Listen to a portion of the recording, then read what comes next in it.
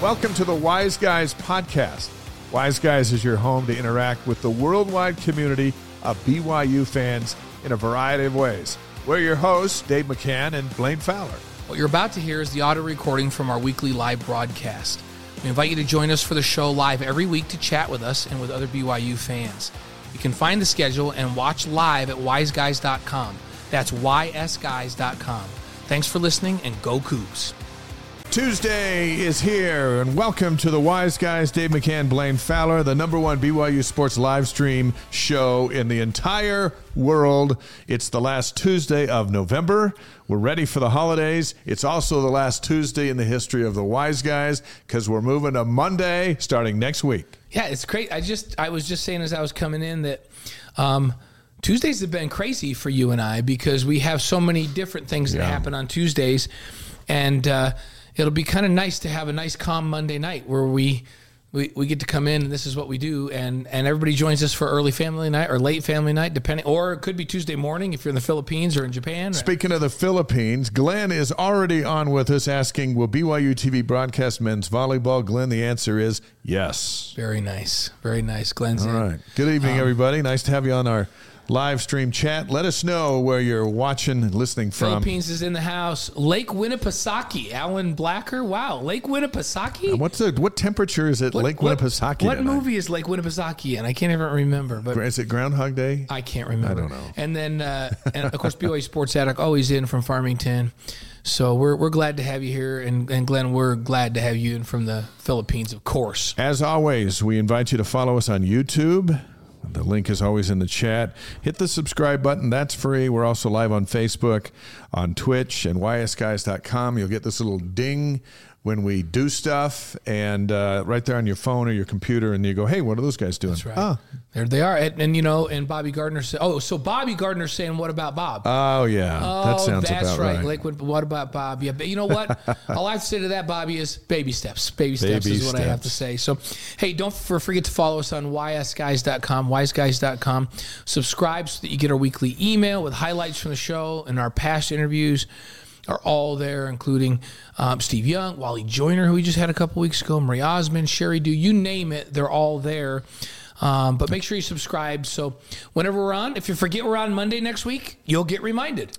Shout out to the Talbots for your BYU Texas tailgate shirt. Oh, yeah. How about that? The BYU alumni cheerleaders, when the Cougars came to Austin, they made those shirts, and they're awesome. I decided to wear this today. I thought it was okay, right? Yeah. So one more thing as we beat the drum on this. Next Monday, 6 o'clock Mountain Time, Wise Guys. Next Tuesday, 6 o'clock Mountain Time, we won't be on. Right. You can watch the show. You can go watch the show anytime and listen to the you podcast want, right? and all that stuff. But it's the big switch. And I know we've been on Tuesdays for about a year and a half. All of our shows have been here on Tuesday. We love Tuesday because it's always been the best night of the week. Hello, Michael from Beaumont, Texas. But we're moving to Monday because now Monday is the best night of the week. Right. And when we got into the Big 12 schedule and realized that the basketball schedule was going to be a Saturday-Tuesday format in league play, and you and I have a bunch of BYU basketball games, I think 17 in total on the year that we're doing for ESPN Plus. We're going to be doing a bunch of Tuesday night games, so it just didn't work out. And we didn't want to conflict. I mean, BYU's coaches show with Mark Pope used to be Tuesday nights. It's now moved to a different night, so it's going to be Thursday night. So a little adjustment once we figured out what the schedule is going to be. And in the end, you and I have been thinking a lot about it.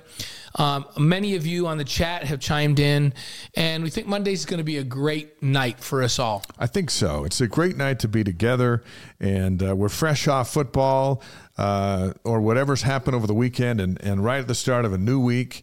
And I think it's a chance to get everyone's reaction to big games and big moments. And we continue to have great guests. We got a fun show tonight. We'll talk football, the Oklahoma State game. Harvey Langi is going to be here, former Cougar linebacker, former NFL linebacker. His story of survival will have you just really grateful for your health. And anyway, there's some tender mercies in there. We're going to dive into it because that's what we do here on the Wise Guys. So a bit later on, Harvey Langi will be with us. Yeah, that's exciting to have Harvey on. along with Brad Robbins from Gentry, he'll be with us here in just a minute. And love Brad. Just went to see their show the other night. It was phenomenal. My goodness, it was so good up at the Eccles Center in Salt Lake City. So glad to have him in. Men's hoops back in the top 25 for the first time in 2 years. And we could search the country and the world. We would not find a single soul that believed 6 games into this season BYU would be in the top 20. You, me? No. Would Mark Pope have even said it? I don't think so. Would Mark Pope have even said it? No. It was his furthest dream, the wildest. There's just no way. And we talked to him before the season. We talked to him before every game that we do, and it's just kind of like, hey, I'm just, we're trying to get this guy back healthy. When you're trying to play defense, we want to shoot threes. All of this stuff. Never once did he come up with, and you know what? I think we can be in the top 20 and then, if we get these first 6 wins. And we talked about the women's basketball team, Dave, and hey, they're going to be really talented, but they're going to be really young, so they're going to be up and down. Would anybody have said, hey, how about the men's and women's teams being a combined 12-0? No, no one. Nobody. Not us, not no one. I know we're just in a unique spot. They're still unbeaten, 6-0, the women's basketball team. And then you have women's soccer getting ready for the Final Four, the College Cup. And women's volleyball is hosting the NCAA tournament. They got a great shot at making another Sweet 16. The only disappointment sports-wise has been the football team this fall. Everybody else has exceeded expectations, and they just keep getting better. Right. Well, did soccer exceed expectations?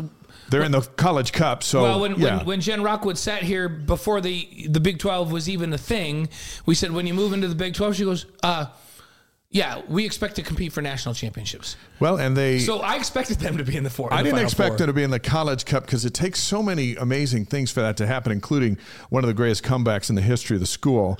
But as to contend for the Big 12, absolutely. And they took second behind Texas in the championship game, but they fought to get 4 home games, and then it just worked out. And it's so great. Well, we'll talk about that. Michael Zimmerman says women's soccer, the corner kick from Mozingo was the best corner kick I've ever witnessed. It was a la Beckham. Yeah. She bent it like Beckham. And it was ridiculous. Yeah, that was something.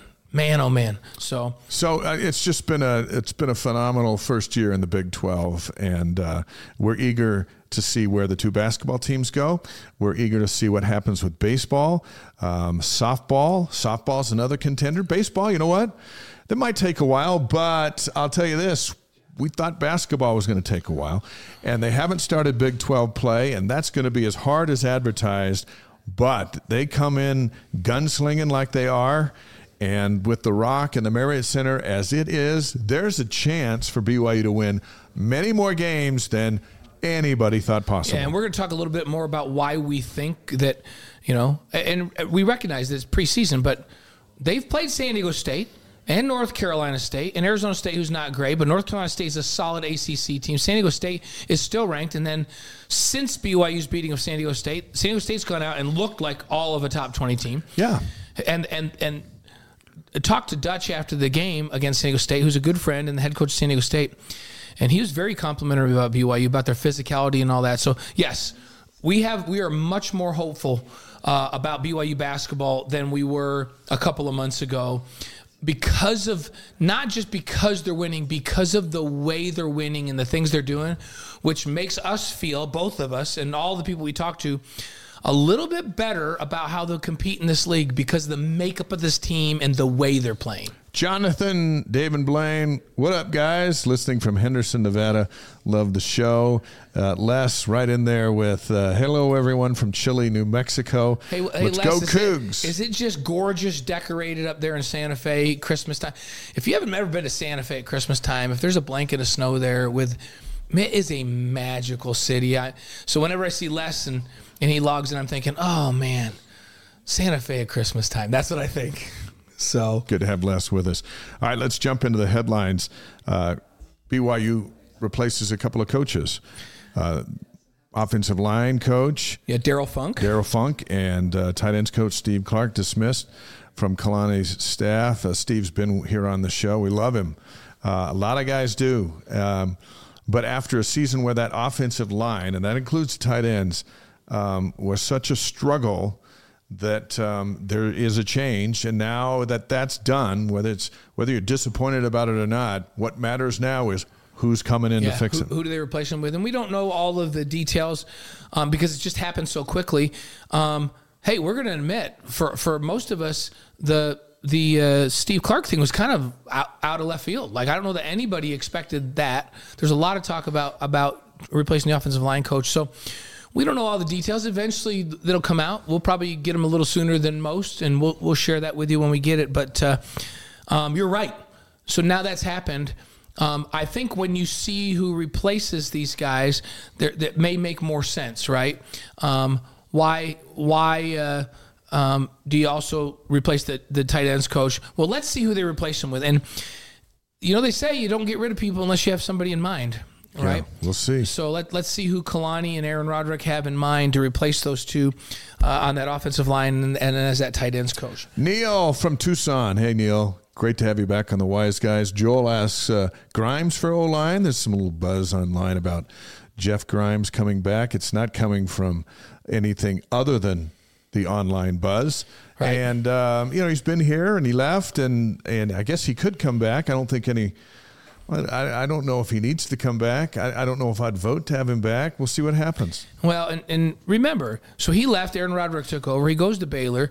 They've not succeeded on offense, and that's why it's not like he had this tremendous success as a coordinator down there, and now he's available, and BYU's going to pay him more and come back. So I would think you would focus on getting somebody that's hot right now, that's been having success.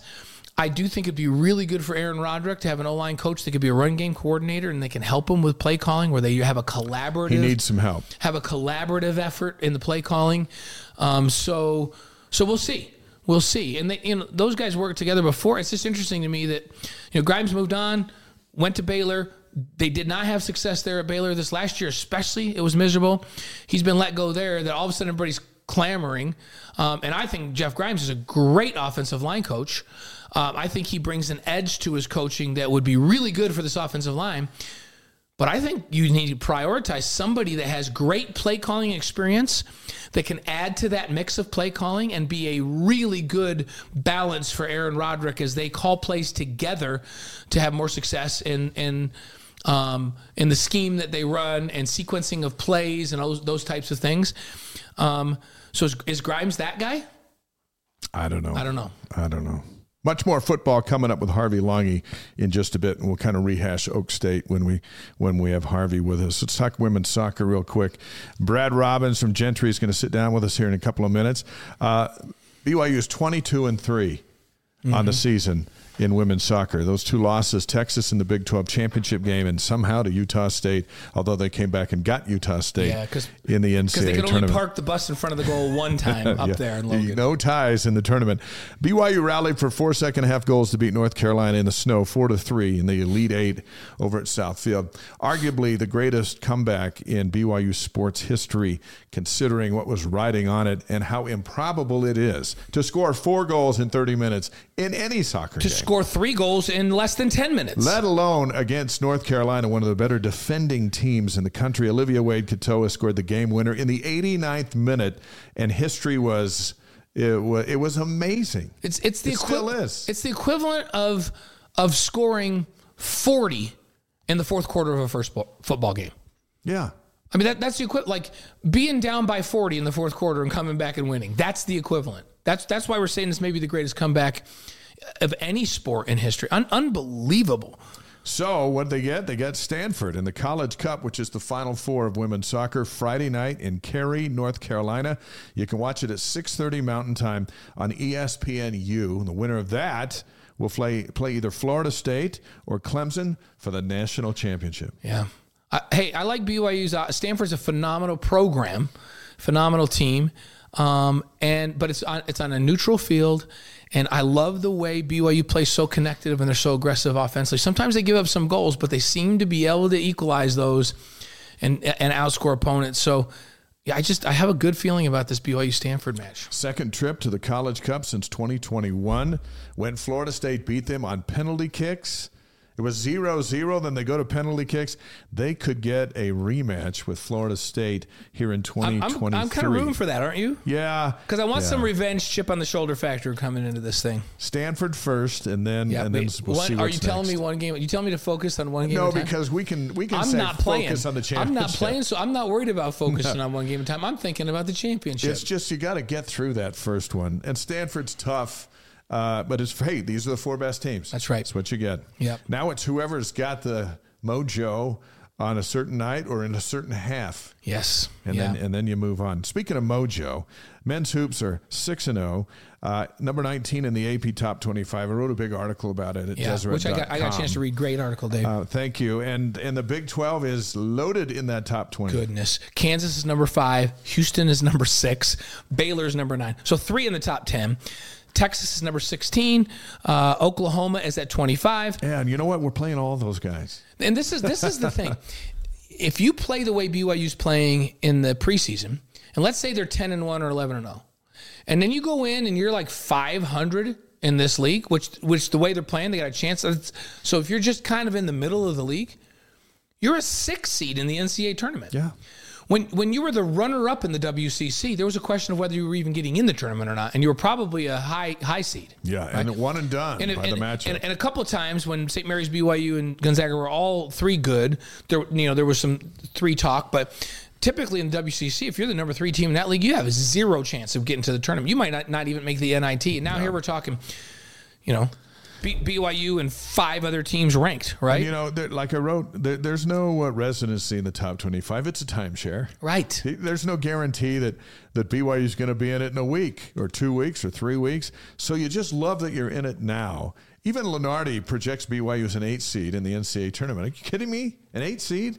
Before the season, we're like, this is the team that has to make the biggest jump because this is the best league in college basketball. And now we're all going, hey, these guys look pretty good. Like, hey, maybe they compete in the middle of that league. So here's Fousseyni Traore went down with a knee injury last week in the Vegas showdown early in that North Carolina State game. I can tell you this, there's nothing official from BYU, so this is nothing official, but he had his knee scoped today, and they went in to go and see what the status of the MCL is. Exploratory, right? And if it's torn, that's bad news. Mm-hmm. And if it's just slightly torn, then, just strained. So I'm thinking that we're not going to see Foose until the Big 12. Yeah. No matter what. A couple weeks at least. In the best case scenario, I think they'll sit him out the whole month of December. And then the worst case scenario is he could be out for the year. Yeah. But somebody knows that right now. We just don't know it yet. And we'll get that to you as soon as we can. Yeah. Hey, the good news is that as they've been trying to play Ali Khalifa back into shape, when Foose went down and when Atiki Ali Atiki had an incident where his hand accidentally hit somebody in the face. Yeah. Imagine that. Just what a coincidence. Yeah. The hand just went flying. Accidentally, he hit somebody in the face with a closed fist. Got tossed. So he wasn't going to play. And had plans to take Ali Khalifa and kind of slowly bring him back because he came off an injury, non-weight bearing for a while, and really needs to get back in shape. He looked great. Played a huge role. His passing ability. So can he hold up? They out-rebounded NC State by double digits. Yeah, can he hold up? Because he's a phenomenal passer. He can shoot the 3. He rebounds. Because they're going to need him, and they're going to need him to stay on the floor while they don't have Foose. Fresno State on Friday night, 7 o'clock Mountain on ESPN+, and then the next really big test, and then we'll see them at the Marriott Center against you and Evansville. I have that game. Evansville's got some guys with size. We'll see them Tuesday night, and then they'll go up to Utah on Saturday night at the Huntsman Center. That could be their toughest game between now and Cincinnati once we get into January. Utah's an interesting team because they got a lot of length. It'll be an interesting matchup. They haven't really played a team just like Utah yet. They got St. Mary's last night, Utah did, and I think that's going to be a slugfest. But if you can beat NC State on a neutral floor and you can beat San Diego State on your home floor, you can beat Utah on their floor. NC State's long and athletic. Arizona State's crazy athletic. And Cougar fans are going to pound. They're going to go into that Huntsman Center because tickets are all over the place. I liked that when they played Arizona State and Arizona State wanted to get all up in their face and be really physical and play up and down the floor, they played that. They played an ugly, physical defensive game. Yeah. North Carolina State wanted to play more with size, more traditional, slower. They played that game. They're winning in different styles of play. San Diego State's this long, athletic, really great defensive team. They knuckled down and played defense and matched them.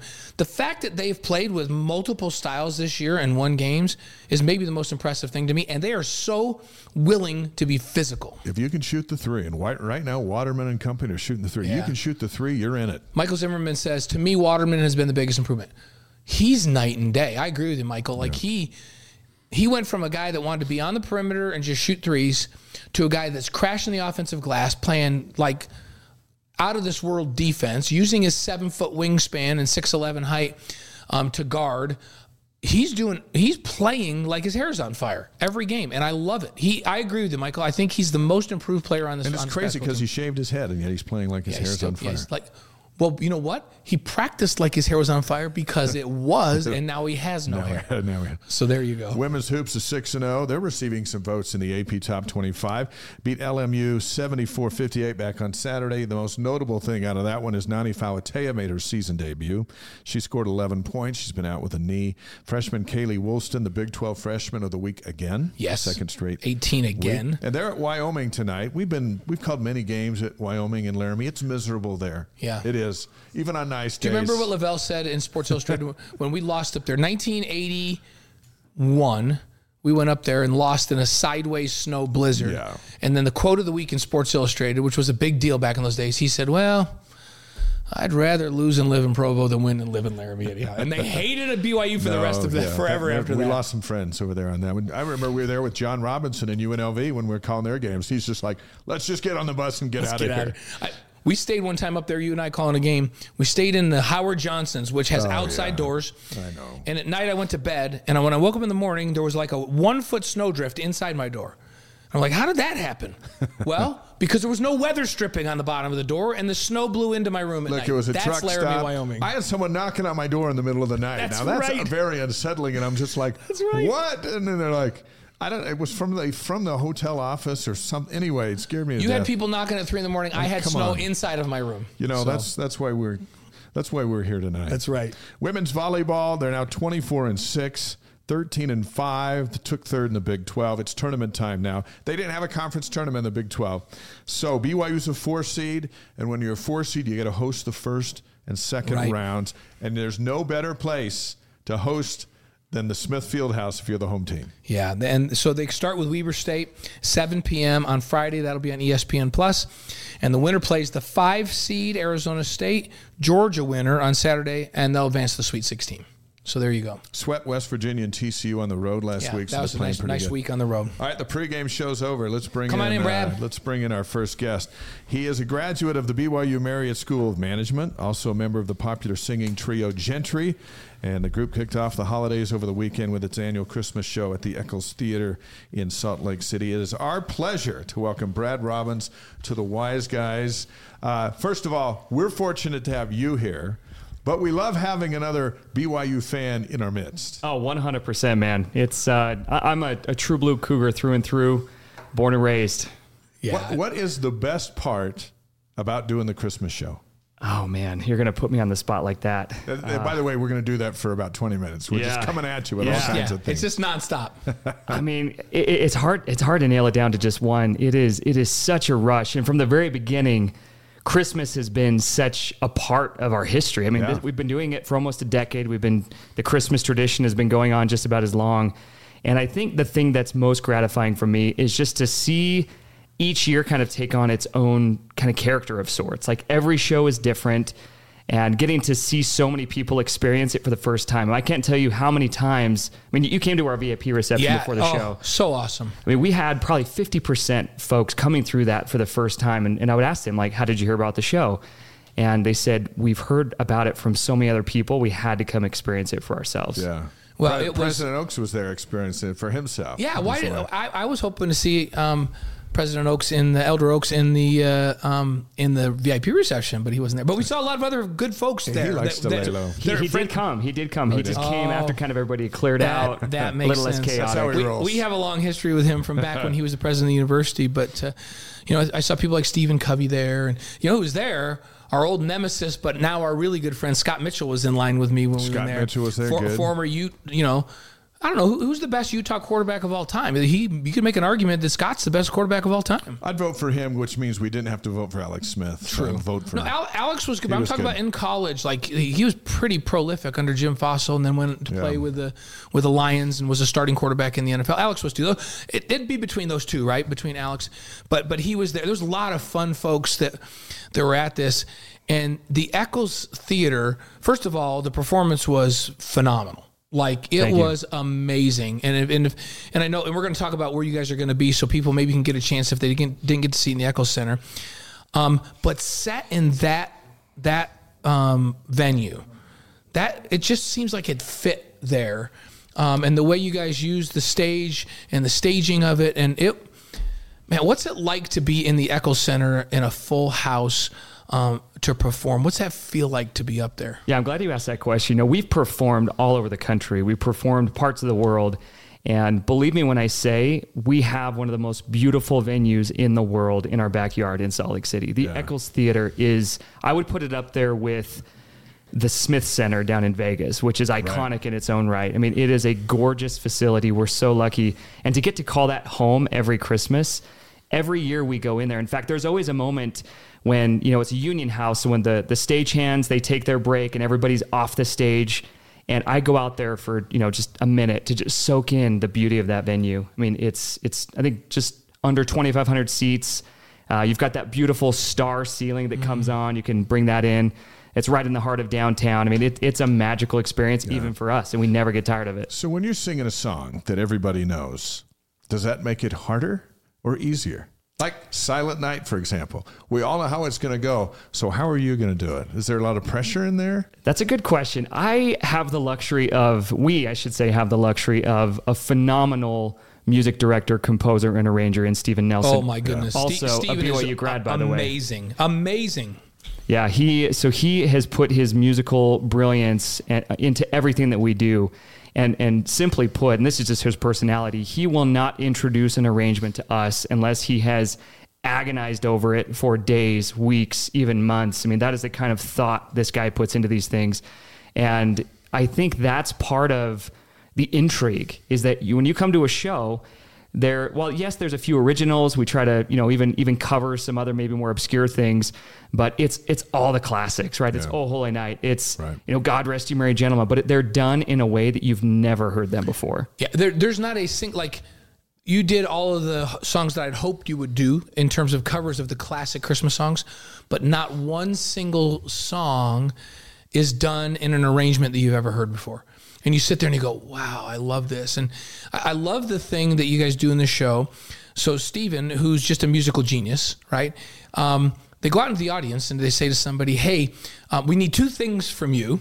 Like we need a theme from like a movie. Yeah, like a movie score, basically. Right. So at the show that I went to, they picked The Lord of the Rings. Like I'm like, I don't even know the Lord of the Rings theme song, right? Yeah. And then the other thing that they pick is what was it? I'm trying to think of the second thing. So it would have been a Christmas song. Yeah, but I'm trying to think of what they picked. Oh man, we did so many shows last week. They did the Justin Bieber. They picked the Justin Bieber Mistletoe song. I'm like, okay, this is not gonna, because what he's gonna do is he's gonna right there on the spot create a mashup of these two songs. And I'm like, wow, they just picked that and that. No way. And you can't believe how he put that together. Well, and the best part was he had no idea what the Justin Bieber song was. So in the middle of the show, he pulls out his phone. He's listening to it up on YouTube. He's sitting up on the stage like this. In fact, he like leans over to me while they're out chatting with the audience, like, "Is this the right song?" I'm like, "I think so." Yeah, unbelievable. And the crowd just, when you're sitting in an audience and somebody's doing something and everybody just keeps looking at each other, like, "Can you believe this guy is pulling this off?" he's done something right. It was pretty amazing. There's some dates in Idaho we'll talk about here in a minute for folks who can see Gentry in their Christmas show. Before there was Gentry, however, there was you and your future wife, Shay, starting to date in the summer of 2011. Now, according to my calendar, that's right in the middle of Jimmermania. So what was that atmosphere like as a student, dating your wife, Jimmermania, and did she appreciate Jimmermania as much as you did? Yeah, I can answer that in one word, and the answer is no. But I, on the other hand, loved it. In fact, I was at the game.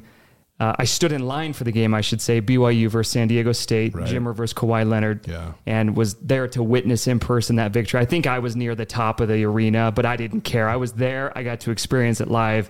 And that will forever be one of the iconic moments of my BYU student experience. Yet the roof almost came off that night. I think it shifted a little bit for sure. I got to work that game, and it's one of my favorite games ever because the atmosphere was just electric that night. As a student, though, during all of that on campus, what do you remember? What made it so cool? I remember it was electric, and sports has always been a part of my life. Like I said, I grew up a BYU fan, and to see success at that level, something that had never, at least to my recollection, had happened in my lifetime, was unbelievable. And then to get to be a student there at the university, it was surreal. I mean, there's no other way to put it. I mean, every time Jimmer would touch the ball, it was truly exciting. By the way, Brad Robbins from Gentry is here with some of the Wise Guys tonight, live on YouTube, Facebook, Twitch, and wiseguys.com. We're so glad to have you here with us, Brad. Before there was Shay, before there was Jimmer, you were a high school athlete. Of sorts, we'll say. You competed in sports, but you were also introduced to performing arts back in the day. What are the similarities between competing at a high level in sports and the performing arts? Are there lessons and crossovers to be learned there? I was a better athlete because I was a performer, and I was a better performer because I was an athlete, no question. I mean, just like anything. I mean, greatness demands the same things: discipline, practice, rehearsal, and you're going to get it wrong a lot of times before you start to get it right. And I think the other thing is, particularly performing in a trio or whether you're a part of any other kind of production, it is a team sport. I mean, you saw it firsthand at that show. Mm-hmm. I played my role, but the other guys on stage all played theirs. And without them, we're nothing. And not only that, without the people behind the scenes and the months and months of planning to go into it, the coaches, so to speak, I mean, nothing great can happen without all that. Do you remember back in high school the first song you had to belt out on stage? And how did it go? I do actually. So this week was actually a culmination of a lot of previous experiences, we'll say. So my junior high choir teacher showed up at the VIP reception the night that you were there. Oh, wow, yeah. The Wednesday before Thanksgiving, we always do a big give back concert. Yeah. And we bring in, I think this year we brought in folks from over a dozen different foundations. And we honored educators of our past. And I honored my high school choir teacher who gave me a shot, who, it's like the coach that sees something in you can't see in yourself. It's like, you know what? You're unproven, but I'm going to put you in, and you're going to play a key role in this production. And then before that week, even down at Tuacahn, we had 2 shows down there, and Randy Booth from BYU, the director of Young Ambassadors, was there. Right. And to see all 3 of those teachers who have, in so many significant ways, altered the course and trajectory of my life, be there to see what their contribution has led to was so fulfilling. That's very cool. So what was the song? Man, the first song. Song where you're in high school and your buddies on your teams are sitting out in the audience going, show me you can do this, because we already know you can shoot baskets and catch touchdowns. So actually, I know exactly what it was. It was Les Mis. Les Mis? So I was cast as Enjolras in Les Mis as a sophomore in high school, and I was terrified that people on my teams would find out. Sure. Because you were trying to keep your 2 lives separate? 100%. It wasn't a thing. It was not a thing. In fact, I sat down with my high school choir teacher a few weeks ago, and I asked her about that, and she's like, you really, as far as our school went, pioneered a path that didn't really exist before. There were jocks and there were musicians, but the 2 did not really mix. And I specifically remember going from baseball practice to musical rehearsal, and then one day coming back to practice, and one of the tougher, senior classmen being like, hey, I saw you in that show last night. And part of me was like, oh boy. Here we go. Yeah, what's he going to say now? This is where the hazing starts. You were High School Musical before there was High School Musical. And you know that what was he said? you. That's right. He's like, because he played basketball and was in the musical. Yeah. Except he could dance. I can't dance. So I just find that awesome because you're right. Is it nowadays? Is it cool? Is that okay now? I think so. Can you cross over and do both in high school now? I think so. I mean, even some of the guys that I played football with, some of their younger siblings have gone on. In fact, your daughter touring with Moulin Rouge. Right, Libby. Preston Taylor, a good friend of mine. Yeah, Preston. I love Preston. So I played football with his brother. And Preston is an athlete. I mean, I don't know that he played any organized sports, but I mean, he's fit. He's athletic. His older brother Lincoln was literally my quarterback, throwing me passes in high school. So he better be athletic because Preston was responsible for holding Libby in the air and throwing her around and catching her. And I always was like, these guys better be really good that are doing this. That's my little girl out there that they're throwing around in the air. And I did think at many times, and we saw the show in multiple spots, but I thought these are some of the greatest athletes I've ever seen. Like the people in performing arts, these big time dancers are phenomenal athletes. So your message to the kids throughout the world is play football and play the piano. Well, I wish I played the piano. Yeah, it's one of my biggest regrets. But do Absolutely. it all, right? Do you it don't all. have to do one thing. And do what you love, right? Yeah. If you love to sing or you love to dance and you love football, there's no reason you can't do both of those, right? I remember as a ninth grader, so the first lead role I ever had, I played Harold Hill in The Music Man. Yes. So your Instagram post was very fitting. Oh, yeah. Hey, I had to do some research. There you go. I remember walking on stage as the final character in The Curtain Call, and the theater just erupting in cheers. A lot of my friends were there, and feeling that same euphoric feeling that I had felt, hitting the game-winning hit, scoring the game-winning touchdown, whatever the case may be. I mean, it's electric to be on stage. It's what people joke about at office parties. They do karaoke so they could be a rock star for a few minutes, and we get to do that, and it's amazing. It really is. So you serve a church mission in Moscow. How vital or what part of your mission did music? What was that? How big of a deal was that as you went to speak to folks in different languages? But music is universal. A man said to me, I say a man, it was Merrill Osmond. I did a show with him back in 2008, and I shared a dressing room with him actually. And he said, "Do you know why music is so powerful?" And he looked at me and he said, "It's because it has the power to bypass the conscious and speak directly to the subconscious." And when you're thousands of miles away, stumbling through a very, very difficult language, talking about, religion and things that are very personal to a lot of people. And in some cases, they frankly don't want to hear about or talk about. And you open your mouth and start to sing and start to express the feelings of your soul through music. It changes things. And I was very fortunate. I had a mission president who saw the value of music. And we actually did a Christmas tour of the mission area, put together a number of elders and sisters with different musical talents. And it was one of the most magical moments of those 2 years. I was in Russia for the Olympics in 2014, and preparing this interview, Blaine and I, with you, brought this thought to my mind when we went to a Sochi branch. So we got out of Putin's Ring of Steel and got into the town and found this church, and it was like Mr. Toad's Wild Ride to get there. So we were just fascinated that we even got there. But we go up this old elevator and the door opens, and I hear the organ playing, and I recognize the song. And there wasn't a soul in there that spoke English except for the two missionaries and us. Everyone else was all Russian. But we all knew the song because the organ was playing the music. And that's the first time in my life where I sat there and I go, that's universal. You can sing, "We thank thee, O God, for a prophet," in any country. The organ music is the same. And I just hadn't been in that setting before. And then I thought, there's power in music. There was a cool experience that I haven't really talked about. Very few people know this, but my mission president's son had just won some very prestigious classical piano competition. I couldn't even pretend to know what it was, but he was flown into Moscow and they rented out a beautiful theater and they just invited, investigators and members and different things. And he played a free concert. And keep in mind, I'm not a piano player. I appreciate classical music, but I wouldn't say it's my favorite. But from the very first note he started playing until the last note he played that night, I wasn't just captivated. I was moved in a way that I had never been moved before. And I remember specifically going home that night and writing down, whatever I do in my life, I want to do it half as well as he just did that, because of the impact it had on me. Yeah. It was an experience unlike any other. That's cool. You and I talked this summer about you coming on the show. And I was just like, oh yeah, we have to have you on. But when we talked, we said, let's do it at Christmas time.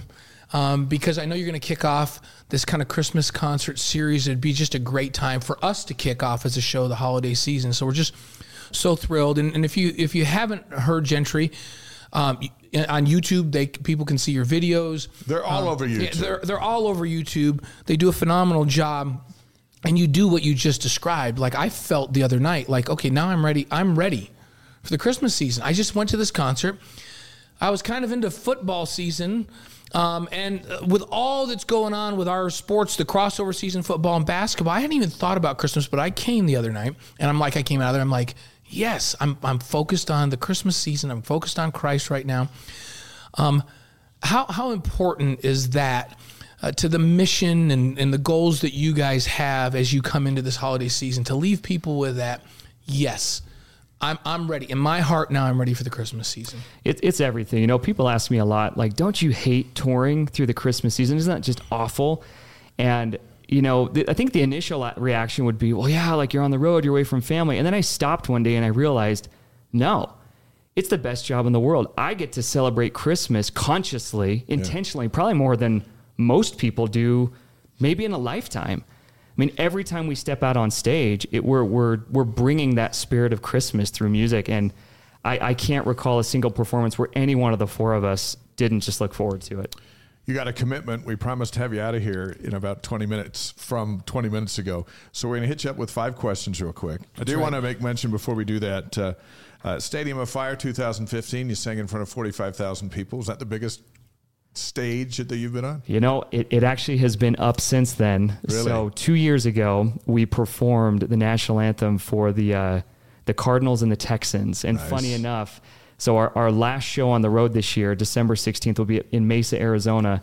The next day, the Cardinals play the Niners, and we'll be at that game singing again. Oh, that's cool. awesome. We're excited That'll about it. get you over 45. I've played in front of 80,000+. I just feel like it's so different. I'm in a helmet in my own little world, in my uniform. Nobody can see me. You guys are just out there, and it's you, and they can see you. For me, that's just so much more intimidating than when you can hide behind a helmet. Yeah, but you guys are good. Brad Robbins of Gentry with us. What's next for you and your family? So we are expecting a little girl. Yes. Oh, actually, I said little girl. We have a little girl. We're expecting another baby. We don't know yet. You don't know yet? No, So that jury's wasn't an still announcement. out. That wasn't an announcement. I was like, oh, does Shay know this? She's like, I thought you were going to say anything. We haven't even told my parents. No. So, and you guys as a group, so it's awesome. So this will be number 2 for will be you number and 2. Shay. And Shay's also a performing artist as well, and does a lot of commercial work and film work here locally, which is just great. These guys are a powerhouse entertainment family, and I'm sure the kids will maybe fall in love with it too, which will be great.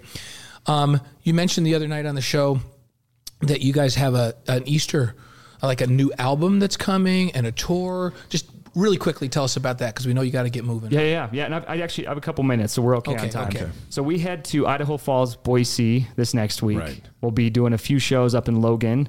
They're at the Eccles Theater on Main Street up there. And then, as I mentioned, we go down to Mesa, Arizona, the Mesa Arts Center. On the 16th. On the 16th, yeah. And then from there, looking forward, this spring, we're going to be starting a new holiday tradition, an Easter concert tradition. So one of our most beloved albums outside of our traditional Christmas music has been our sacred music. Mm-hmm. And we did an album back in 2018, kind of as a passion project, just something we wanted to do for a while.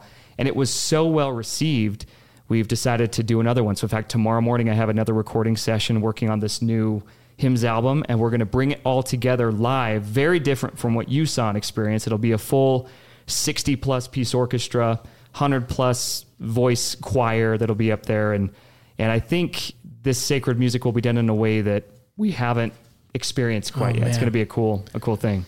And is there going to be, are you going to do, so you'll do performances around Easter that go with this then, right? Yeah, we'll do 2 up in Salt Lake City, same venue, Eccles Awesome. Theater, and then we're going to take it up to Logan for a couple of shows as well. So cool. One thing you've never done is done 5 questions. Yeah. and that's about to happen. Are you a, ready? It's a I'm wise ready. guy's Bring thing. it on. Okay. Bring it on. Your favorite sports movie? It's got to be Remember the Titans. Titans. See, that is Good one. I think it's the most popular. It's mine. It's Gavin's. Your favorites? I like Hoosiers. Yeah. Hoosiers, but Hoosiers, Titans, Rocky. We've had some great. Yeah, picks. There's just something great. about Denzel's, hype it's speech. so You can't good. beat that. So good. He holds the ball up with that broken finger, which gives him legit. He's legit. Oh yeah. So, a good one. your favorite singer or band? Ooh, favorite singer or band? It depends. Time and place. I'm going to say I'll go Imagine Dragons on this one. Oh, all right. Okay. I'm okay with that. Dan, Dave and I know Dan pretty good. They're on the radio all the time. Yeah. Yeah, they're doing something right in the he music stood on the world. sideline with us at the Arizona game a couple years ago down in Vegas. It was really fun. He and Danny Ainge together. Oh, that's He was awesome. telling us he was a huge Danny Ainge fan growing up. Well, Now he Dan, and Danny if were you're together. listening, we're ready for our collab. There you go. Favorite breakfast cereal? Ooh, Cinnamon Toast Crunch. Okay. That's a great one.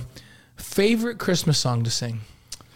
Oh, Holy Night, hands down. Oh. Really? That's the one. That's I the thought moment. it might be Silent Night, but it's so That Holy was Night. that was called the honor solo when I was growing up in high school in choir. I was in concert choir, and we sang that one to close the Christmas concert every year. So I can come Is up on that- stage, just belt it with you. Is that because you have to hit the high notes in that one? Well, no. So I'm usually on the bottom in the triad, Yeah. the chord. So no, there's just something about, again, back to BYU alum Steven Nelson. There's something about the way he's arranged that song that is to put it lightly, transcendent. Yeah. And I've never experienced something like that. Usually, like, you're able to kind of disassociate yourself while you're singing, but like, it's hard not to just get wrapped up in that moment every time. Classic. Yeah. Okay, now your favorite BYU memory. It could be anything. So I'll put Jimmermania aside for a Right, minute, because yeah. that was obviously amazing. I was thinking about this actually coming into here. The other amazing experience I had was Max Hall to Andrew George in overtime. Oh, 2009? yes. I was in the south end zone and watched that happen. Yeah. And then we went into the long, dark. Yeah. Did you charge down. the field? Of Did course, you- okay. absolutely.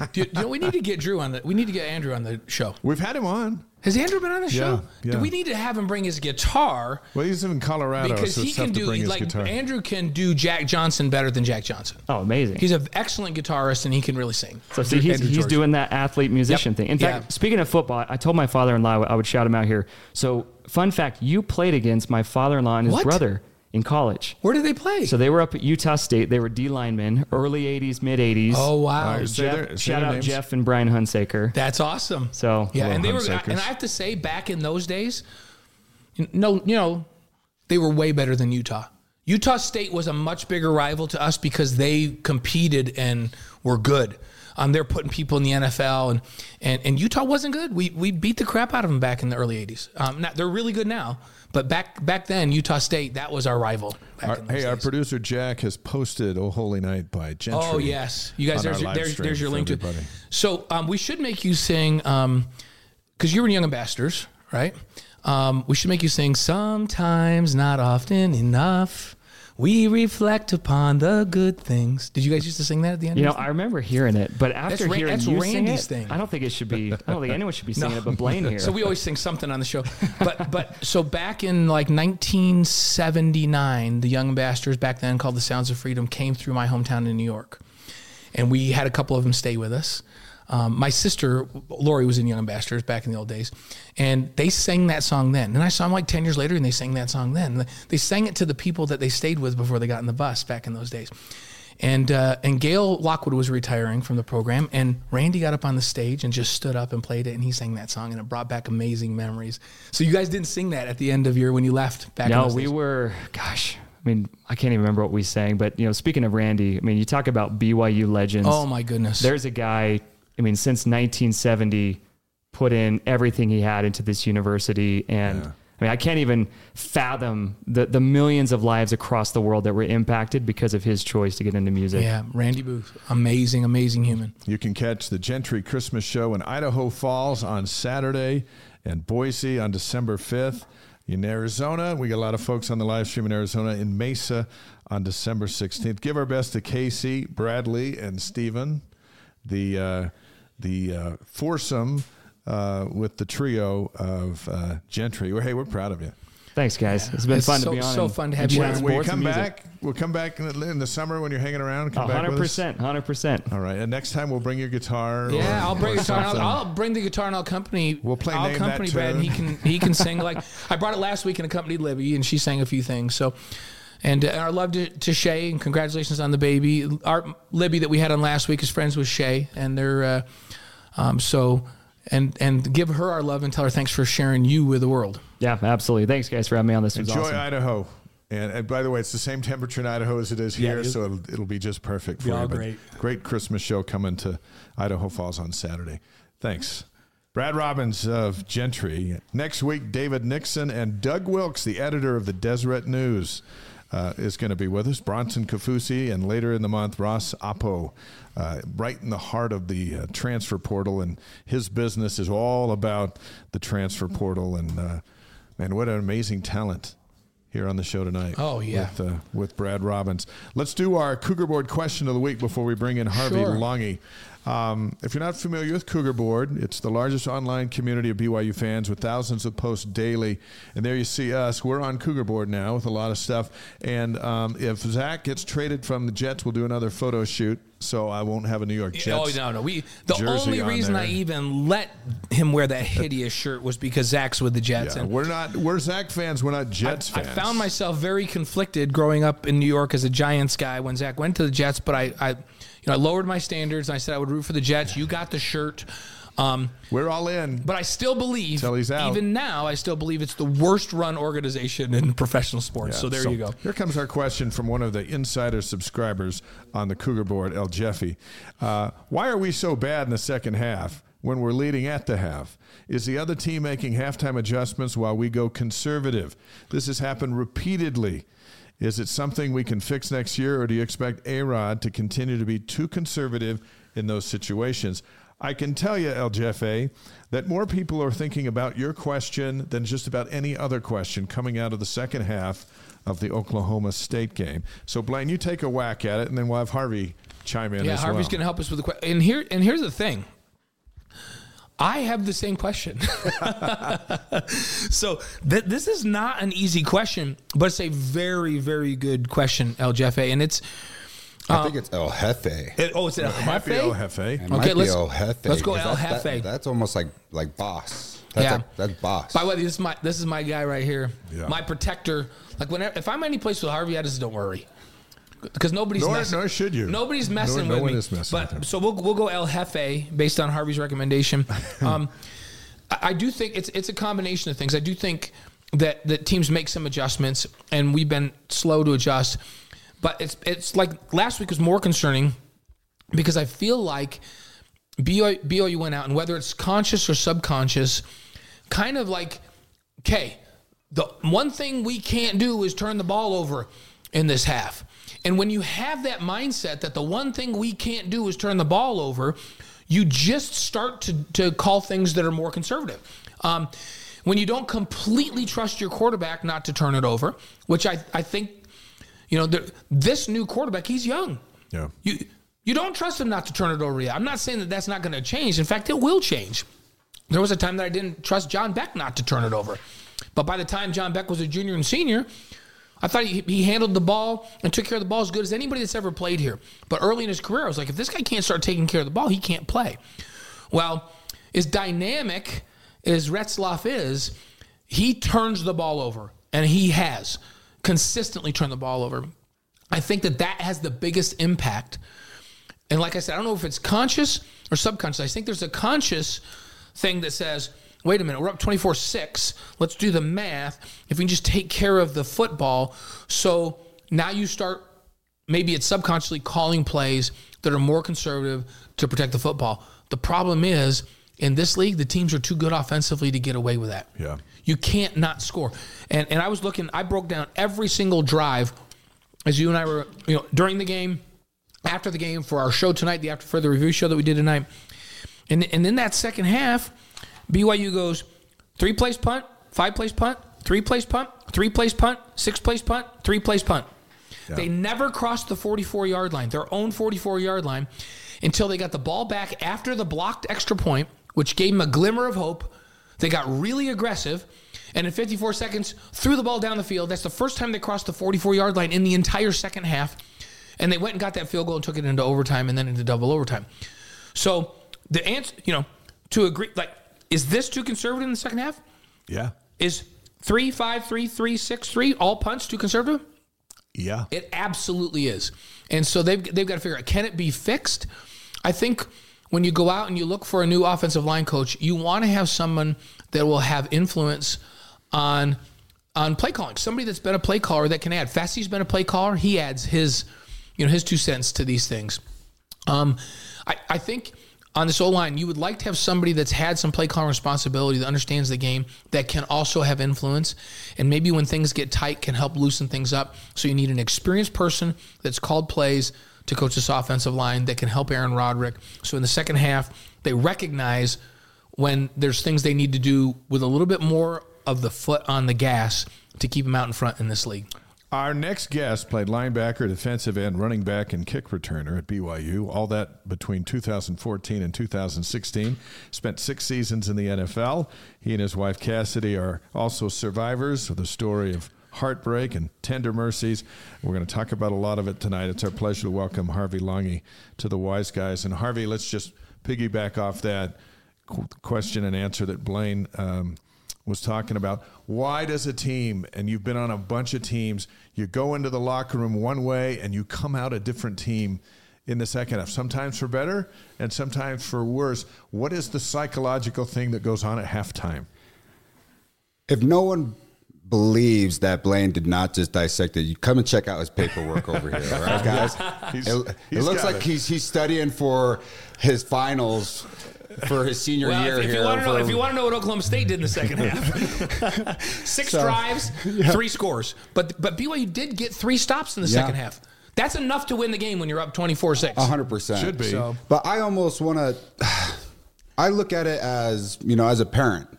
You almost want to always put the blame on, if any of my kids ever do anything bad, I want to put the blame on me.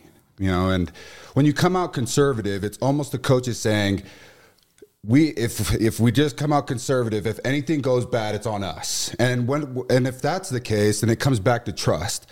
And if it comes back to trust and you not trusting your players, and say there's some players out there that haven't got the reps or that are not starters, or Jake had to come in a little bit past half. Towards the end of the season. Yeah, last 4 games. And so the trust is not there. So then where do you earn that trust? Well, it goes all the way back to, are we developing a program and an organization at practice where you can trust your second and third string guys? Depth is huge. In the NFL, being an undrafted guy, I use practice like it's a game. Every day it's a game to me. I'm taping up my fingers. Yeah.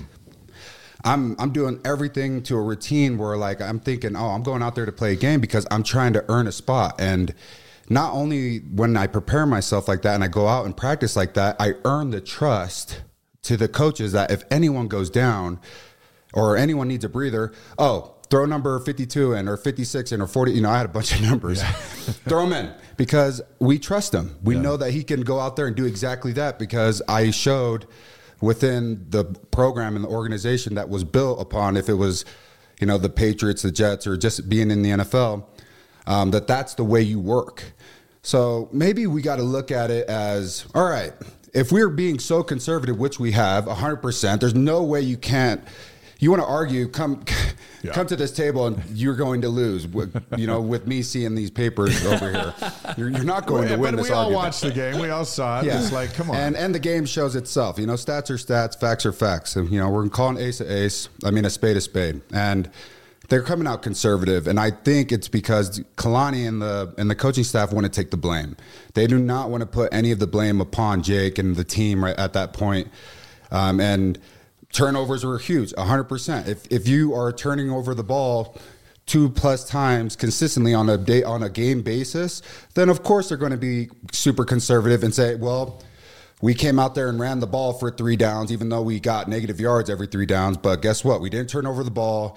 And, that's on us. That was our play calling. And they want to almost just take the blame instead of taking the leash off the dog and let him go. Let him go. The first half kind of let him go. Second half. And the interesting thing in that second half of this game was I can't remember, and I wrote it down, but there was like at least 4 straight series where they came out and they threw the ball on first down incomplete. And then they followed it up with a run on 2nd and 10. And the tendency this season and last season on 2nd and longer than 9 is crazy tilted to run. BYU rarely throws the football on 2nd and long. It's gotten so the defenses now load up on 2nd and long and go, guys, they have this tendency to really run the football. I mean, we have to be ready to play the pass, but let's play man and be aggressive. Yep. Because our chances are that they're going to run the football. And BYU's really ineffective running the ball on 2nd down. So if you don't get production on first down, and then you run it on 2nd down when they're expecting you to run it, what happens is you have a ton of 3rd and longs. And Alabama doesn't convert a high rate of 3rd and 10s. It's tough. Georgia doesn't convert a bunch of 3rd and 10s.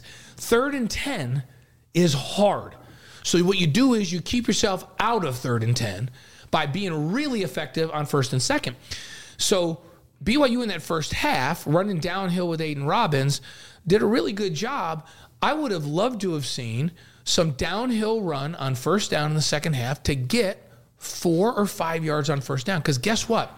On 2nd and 5 or 2nd and 6, Oklahoma State has no idea what you're doing. Yeah. You're not predictable on 2nd, and you're ahead of the chains because you can run it and get 3, and now you've got a 3rd and 3, and now they have no idea what you're doing on 3rd and 3 because you can run or pass. Or you throw the ball on 2nd and 6 because they're just having to play straight up because they don't know what you're going to do. Yeah. And so production on first down this year has been poor. Now, early in the season, it was they couldn't run it on first down. They were really struggling because they weren't blocking well. But in this last game, it was so weird because they were running the ball really effectively in the first half, but chose to come out and throw on a bunch of first downs, all incompletes in that second half. It was just like, whoa. And I feel a little bit for Aaron Roderick because I think he was thinking, I want to be aggressive. We're going to throw it on first. But I'm like, well, maybe not here. Yeah. So as you watch that, Harvey, what'd you think? Exactly what you just said. When you were just going off on 1st and 2nd down, to break it even down even a little bit more. So P and 10, that's first down of the very first series of the very first half or the very first play of the game. That's a P and 10. So right when the offense comes out, their very first play, that's a P and 10 down that the defense and offense calls. P and 10 is a type of play or a type of time where you can run anything from pass to run. Usually you want to run your best play to just get guys motivated. You know, a quick slant here, a quick throw, your best downhill run just to get everyone moving and grooving. Your first down and 10, so say you get a first down and you have a 1st and 10, that is where you go to your best run, usually. Yeah. It goes to your first. So that's when a lot of people just rush to the line, hurry up and run your best downhill run. So if you struggle on 1st and 10 or P and 10 and you start to get these tendencies that Blaine is saying, you become super predictable. So then, all right, we know they're going to come out and try to pass on 1st and 10 all the time. We know this tendency. All right, well, guess what? We're going to drop 8, or we're going to bring a simulated pressure and act like we're coming, but we're really still dropping 7. And we get them to 2nd and long, and guess what they do in 2nd and long? They're going to run the ball. We pack the box. You get this tendency. And in the NFL, we do not like 3rd and longs. You want 3rd and manageables. Yeah. And if you don't even get to 3rd down because you're so effective in 1st and 2nd down, then you know your offense is rolling. Better. No 3rd downs is the best thing ever. 100%. So exactly what Blaine is saying is that the key word that he was saying is 1st and 2nd downs are key to our success in the future in the offense. And especially on our P and 10s. Our P and 10s is the very first spark of how your offense is going to roll that series. And if you don't run not even a perfect, but a play that can get everyone moving and grooving and motivated on that P and 10 play, usually the P and 10 play is the play that, we struggled even at practice, the defense to stop. And you get that play going and get everyone moving on the offense, and then, things are rolling. I love what Harvey's saying. Great love analysis. what he's saying. I love first drive of the first half, first drive of the second half. The very first play call needs to be a play that you 99% of the time get at least 5 yards on. Yeah. Yeah. Because it just starts everything off right. And if that's a quick throw like you're talking about, like a slant or it's a screen, or if you are so good at running the ball that you never get less than 4 yards on this particular run, that's what you run on those. Yeah, and everyone might know it's coming, but guess what? Can't stop it. Yep, you can't stop it. And those are the ones that you just get so frustrated as a defense. What's tough on those downs are drop back, mid-range throws. Yeah. They're not high percentage throws. Like downfield throws are not on those first drives. Nope. It's you've got to be successful. First drive of the first half, first drive of the second half. Look what Oklahoma State did. Like they came out and went hurry up to start the game. And BYU was on his heels. Now, thank goodness for BYU, they adjusted the speed a little bit, and then they finally stopped them when they adjusted and held them to a field goal, which was miraculous. Mm-hmm. BYU comes out and fumbles the ball on the first drive and gives them the ball on the 18-yard line. And the defense held them to a field goal. That was a victory. Yeah. So it's almost like that next drive was the other. And then guess what? The offense answered in that first half. But in the second half, they never stayed ahead of the chains. And when you don't stay ahead of the chains, it's hard to move the chains. When we're not productive on first down, it's hard to stay ahead in the game. And then you have 3 and out, 5 and out, 6 and out. And then your defense gets worn down. And then they can't stop the run, especially with the nation's leading rusher out there. So, and you just become predictable. Yep, and that was tough. It was fun to have Harvey as a guest analyst with us on game day during the season. So now here you are as a former player behind the desk with a microphone on, analyzing current players. How different was that for you? Oh, it was so different. But to be at the table with the guys that we have doing Sports Nation and the pre-show and the post-game show, I couldn't have asked for a better team to be a part of. So y'all brought me in. You didn't haze me too much. I didn't have to go grab everyone's food. I didn't have to go make sure everyone's seats were warm or anything like that. We never haze the biggest people. And you and Nixon, we don't haze Nixon either, though. We give him a hard time. But David Nixon, Brian Logan, Blaine, myself, and you, and that was our game day crew for a couple of games. And I thought you brought an insight that only you can bring, which is what's great is the guys that go in the NFL have such a different experience, come back, and now, you want BYU to win, but you want your linebackers to be in position and do all that stuff. And so to analyze that on TV, it's a little different, right? 100% when you got 10 different. seconds to do all that. Yeah, you have to be effective, but you also can't I'm super emotional when it comes to football, as you guys can see, Mm-hmm. A lot of the times, the earpieces tell me, hey, move your mic closer, because I almost want to keep it a little bit further because I yell. I just have a loud voice. I'm like, oh. So I realize that emotions can't really take, full control. Your emotions can bring, who I am to the table, but speaking the facts and also speaking what I see with my perspective is what really, I tried to do after seeing, y'all do it. And it was a fun time. It's interesting to have, and we don't have that on this show, right? But all of our studio shows that we do, you have an IFB in your ear, and somebody's talking to you while you're talking. Oh, that was a whole different. So now we've been doing it for 30 years, so it doesn't even phase us. In fact, most of the time we don't even listen to those guys. Don't know. We just yeah, whatever. This is our show. But how was that for the first time to be talking and have somebody? Because we just take it for granted now to listen and do that because we get practiced at it because we've been doing it for so long. But for somebody doing it for the first time, is that weird? And how did you manage that? I couldn't manage it at first. All right. In the NFL, you get 15 seconds and he's out. And having the producer straight in my ear throughout the whole thing, that just I would have exactly what I wanted to say and all that, and all of a sudden, boom, hey, 15 seconds, 30 seconds. Right? I'm like, wait, hold on, who's talking? Wait, are you talking? No, he's talking. And I'd try to look at the camera, trying to keep it all together, and all of a sudden I'm blabbering my words, and then Below and Nixon are like, well, Harvey was trying to say it. I'm like, thank you guys. I thought you were great. What this debut season in the Big 12, did it leave you frustrated or more hopeful for better days ahead? I'm frustrated, but of course I'm going to be hopeful, being biased to, BYU 100%. And I'm always hopeful. That's a gimme, but there's a lot of things that they got to take care of. And you can talk about, oh, it's tough to get recruiting here. It's tough to get coaches here. They don't pay as much as this, that. Well, guess what, guys? They've done it in the past. We can still do it now. Yeah. And guess what we have now? We have a lot of better equipment, technology. There's more money. So I'm super hopeful, and I'm hopeful in the fact to Kalani and all them and the rest of the coaches, and for BYU to understand that, hey, we were, in the independent, when we were independent, everyone knew when you're going against BYU, this is not a week off.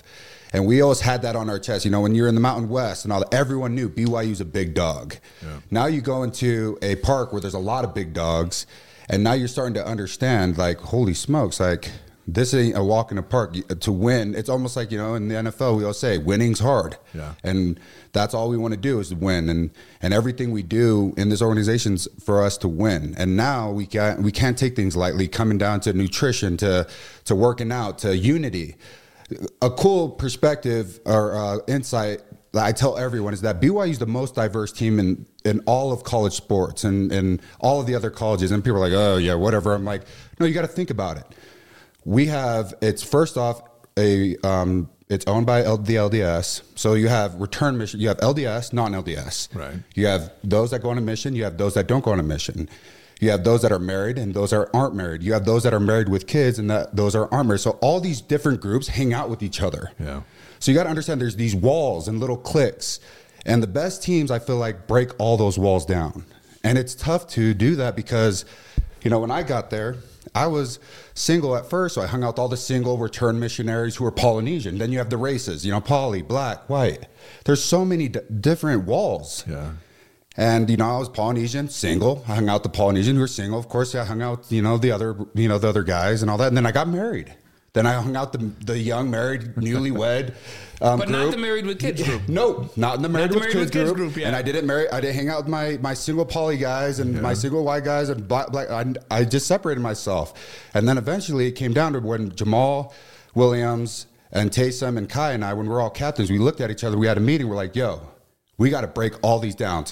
Kai, you're going to go to dinner with the O-line. Harvey, you're taking the DBs out to, and we just started breaking it down, you know, and Taysom, you're going to do this. And that's when the teams become special. So I truly believe you can talk X's and O's and recruiting and try to get 5 stars and, get the best coaches here. But when it comes down to it, it comes down to the team having a goal together and wanting to do it together. And that's the hardest. BYU is one of the hardest places to do that in the whole country. And I truly believe that. There's insight you're not going to get anyplace else. It's just like, that is such an insightful observation, having been there. And that is another thing that's very unique about BYU. Yeah. Like, where else do you have married players, not married players with kids, married players with not with kids? Like, it goes on and on. It is really easy. I remember when we were playing Michigan in the Holiday Bowl a number of years ago. Actually, we were playing for the national championship. We're at the party the night before, and one of the Michigan players said, "Hey guys, like, what's with all the kids?" And we go, "Oh yeah, they go, they let you bring your kids?" And we go, "Yeah, we have like 40 something married players. We have like 31 players that have kids." They're like, "Oh, we got players with kids. We just don't have anybody married on the team." And so we can't bring them, and nobody's married, so we didn't bring our girlfriend. We couldn't bring our girlfriend. And they were just like so blown away that we were at a ball game and there's all these married players with kids. They just couldn't even comprehend that. That's not like any place else in the country, is it? Yeah.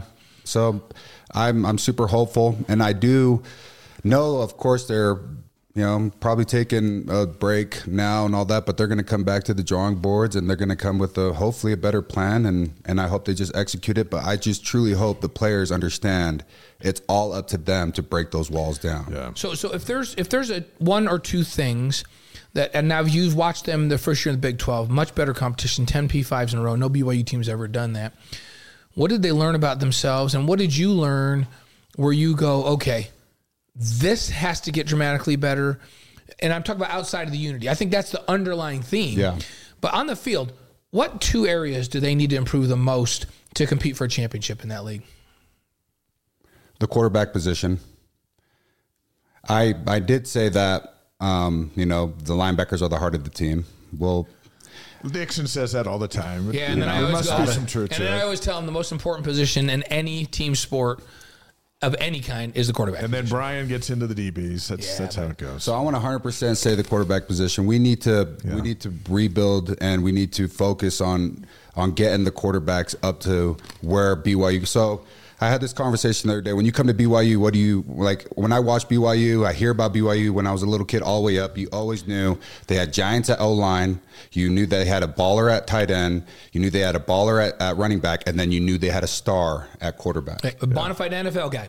You know, you always knew. Yep. And that's, you know, when people talk about BYU, the quarterback is always the top person they talk about. And of course, that's main places, but just as a BYU, sure, you know, fan growing up and playing there. So they need to reevaluate that room, understand that the culture of all the past quarterbacks that have been there need to come back. And that's the culture and that's the standard. And we can't go below that standard. And that's the standard that fuels the team. And that's the standard that fuels the rock, that fuels the fans, it fuels Cosmo, all the way to the cheerleading. That's the number one motivation and the fuel for the team. And then second off is being a linebacker. I almost want to just say, you know, like our edges and all that, but it comes down to the trenches. So we have weapons on, you know, we have a lot of DBs that have made phenomenal plays, pick sixes. We have linebackers that are getting 20 plus tackles here and there and doing all their things. But when it comes down to the heart of what I've seen that is missing from all past great BYU teams is the trenches and the quarterback position. It'll be interesting to see what they do when the portal opens on Monday. I know, especially we were talking about it on AFR today, D tackles for this defense to be effective, the one that Utah's run for so many years that Jay Hill's brought here, you have to have block eaters inside. Like guys that just demand a double team, and you can't combo off of them to the backers. You almost just have to say, we're just going to block these dudes, and the backers are going to run free, and then the backers will get 110 tackles. You have to be really good inside, like really physical, unselfish dudes in there. So I'm looking to see who they bring in there because they need those kinds of guys. Harvey Lange's on the Wise Guys tonight on YouTube, Facebook, Twitch, and wiseguys.com. He had 137 tackles, 6.5 sacks, and 2 rushing touchdowns during his 3 seasons at BYU. He played on special teams, too. So if the Cougars were on the field, Harvey was trying to figure out how to get out there. Also followed that with 80 tackles in the NFL, on the Patriots twice, the Jets, the Broncos, and the Raiders. You're an amazing story, and we want to talk about it. Let's go back to Friday, October 13th, 2017. You're in your rookie season in New England, preparing to be moved up to the active roster to play the Jets 2 days later. Prior to coming to this intersection, which we'll get to in a moment, just a regular day? It was a regular. It was a little bit different from my regular routine because of what that week had in store for me. So that year I was undrafted. There was about 20 other dudes trying to make this team, maybe even 30. Yeah. We only drafted 4 or 5 dudes. We cut 2 of them in order to make room for me and another guy to make the 53-man. So 2 draft picks you cut. Wow. So I make the 53-man roster, but I was inactive or active or inactive. So you can have 53 on the active roster, but on game day you only have 46 or 47 actually active. Meaning that could play. That can play. And then the rest that are, you know, on the 53-man are just in a box or on the sideline watching that are not allowed to play. So I was either inactive, or if I was active, I was playing special teams and then just giving breathers here and there on defense, if that. Mm-hmm. And I was doing my thing in practice because I understood who I was. I was undrafted, and I knew what my journey was in order for me to get the attention. And you had to fight. I had to fight every day, day in and day out. And I remember Dante Hightower sort of blowing out his pec, and that year also, Rob Nikovich retired, so there was we were very slim at linebacker, outside and inside. So I get a text from my position coach, and I get a text from Bill Belichick, and they're just like, "Hey, prepare. There's going to be a big week for you. We are expecting you to play a lot and maybe even starting. So this is your chance. Prepare. You've been doing a lot of good things at practice. You've been super consistent." This is your week. So I'm taking this week head on. You know, I'm the first one in, last one out. I'm the first one in meetings, last one out, everything. I'm just trying my best to not let this opportunity slip out of my hands. This is your dream. This is it. And, you know, every Friday, you know, the newlywed, all you newlyweds out there, you guys are in that phase. Yeah, date night. And I wanted to go on date night, and I know every Friday's date night. My wife had a full-time job. I'm like, hey, no kids. You got to work, babe, you know. Right. You can't just sit here and just, you know, twiddle your thumbs all day waiting for me. You gotta go work. And so she had a full-time job, and Friday comes along, and I have, you know, stuffed animals and cushions out as my defense, and I'm calling out the defense, and you know, it's almost, you know, I just barely got home, and I'm just still working. I was just trying my best to be prepared, and we get a call from one of our buddies. It was the bishop's daughter and her boyfriend. Hey, let's go out to eat. Let's just go to a steakhouse or something. I'm like, no, it's a big week for me. Game day's on Sunday. And Fast Fridays. So Friday was our date night because it's Fast Fridays. Yeah. Usually you're in by 9, you're out by 12. Regular day, you're in by 6, you're out by 4 or 5, maybe even 6. So every Fast Friday was date night. Right when we hung up the phone, I could just feel like my wife just like, it's date night. Like... Well, you started the tradition, you know. And I could feel it, but she never said anything because she knew how big of an opportunity it was, but I could feel it, you know. And then after like 20 minutes of just getting crushed by this, you know, by this pressure and of just feeling her words come through just like, it's date night, babe. I've been working all week. Come on, let's go out, get loose, just go get food. But she didn't say a word. It's all just... You could just feel it. You could feel it. You could feel the gaze. Babe, go put on your jeans. Let's go. Call him back. Let's just go to Longhorn Steakhouse. It's like if you get on Bangor Highway, it's one light, you're off. Right. And we go down the street. We go to Longhorn. We get a nice dinner. And on our way back, right when we get to the light to turn off to our street, boom. So this is at Fisher and Commercial Street, that intersection, not far from Gillette Stadium. No, not far at all. So you come to a red light and you're stopped. So there's a car in front of us that we're turning to go onto where the street where our apartment's on, and there's a car in front of us, and we're right behind it parked, and then we're completely stopped, and the Jeep hit us going about 60, 57 miles per hour directly behind us. Oh man.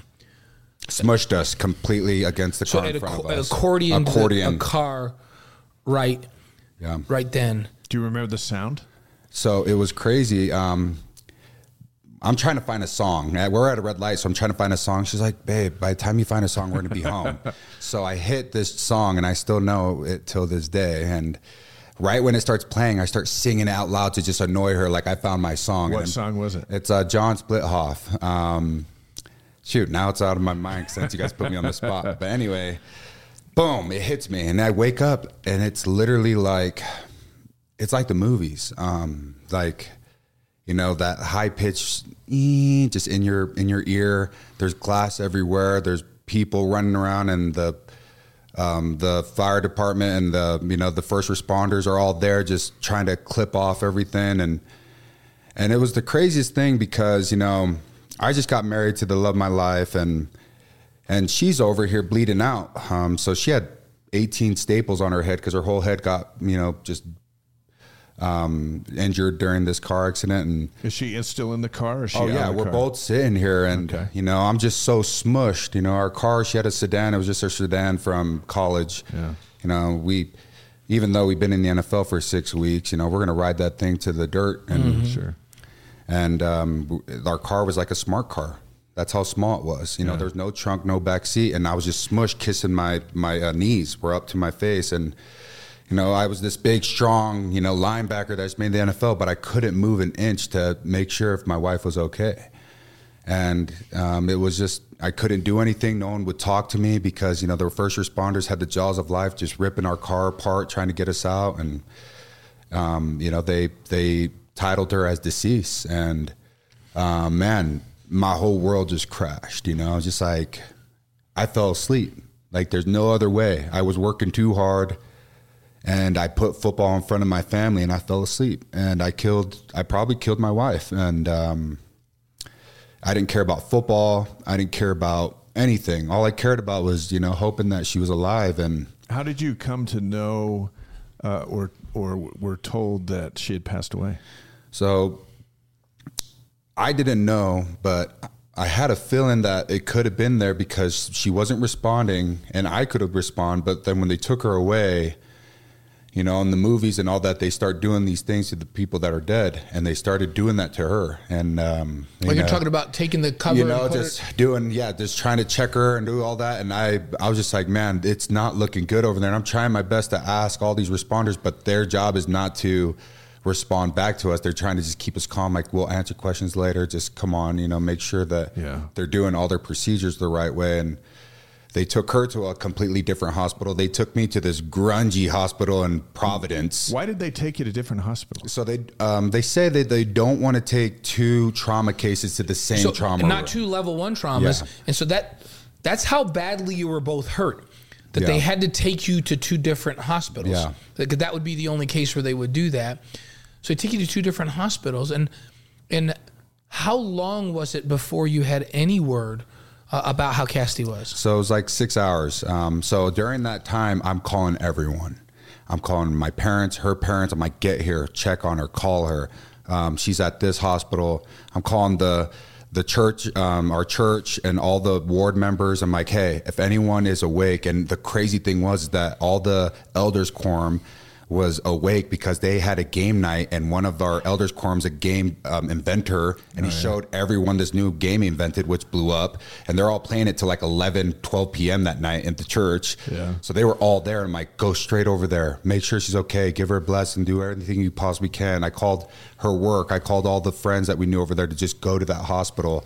And then I get a call 6 hours later, and it was her voice. And then right when I heard her voice, I just knew. I'm like, we're going to be just fine. I don't care. I couldn't feel my legs. I broke my back, tore every ligament, joint, my knees, my ankles, brain bleed, swallowed 6 teeth they found in my esophagus. Wow. I didn't care about any of that. I just knew she's alive and I'm alive. Our journey isn't over. What were her injuries? So she broke every single rib. She shattered her pelvic bone in 6 different places. She broke something in her hand, and she had 18 staples. So she just cracked her head open. So it's pretty crazy. So it was about 6 hours before you got to talk to her. Yeah. How long was it before you were reunited together? It's 3 to 4 days. Yeah. 3 to 4 days. Like 3. I think it was day 3, 4. And she couldn't move. Yeah. So did you go to her? Or did she come to you? Crazy story about that is that when I'm in Providence, it's a pretty grungy hospital over there, and there's a lot of, trauma that happened over there. So they're just like, you'll be fine and all that. I'm like, Doc, I am hurt. Like, I need to stay here a little bit longer. He was just going to let me go. And all of a sudden he knew I was a Patriot player. All of a sudden they shipped me, 2 days later, like they put me in the best room up there finally. And then they shipped me out, and I just looked at the doctor, and then, I called him out. I'm like, hey, treat every patient like this. Right. I understand that, you know who I am now and all that, but treat every patient like this. Yeah. And then they finally took me out when I was able to, finally know what my injuries were, to know if I was okay to move locations. And then once they knew all that, they relocated me right next to her, and I got to reunite with my wife. So at that time, we were the Patriots. Bill Belichick's your head coach. Tom Brady's the quarterback. What was the response from the team at this time? You were supposed to be starting. Yeah. The next 2 days from then. Yeah. And it was crazy because the guys that were under me, I got to watch all the way to, play all the way until the Super Bowl. And I'm like, gosh, and of course, what if? But they responded just the best way possible. I got a call from every coach. I got a lot of teammates came over that night and the day after, and a lot of teammates showed their love. But Belichick, Bob Kraft, everyone you can think of in that organization backed us up and said they're going to be here for us, all the way up to down to Tom Brady, to everyone. So it was an amazing support. Let's go back to that moment when you're now back in the same room with Cassidy for the first time after 4 days. And it's probably highly personal, but we're going to ask anyway. You look at each other and go, look at us. Here, what? We were just going to dinner and driving home, and look at us now. Man,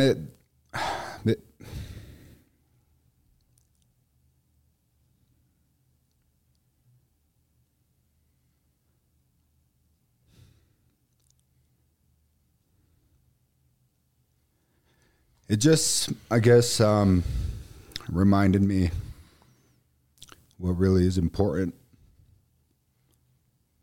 You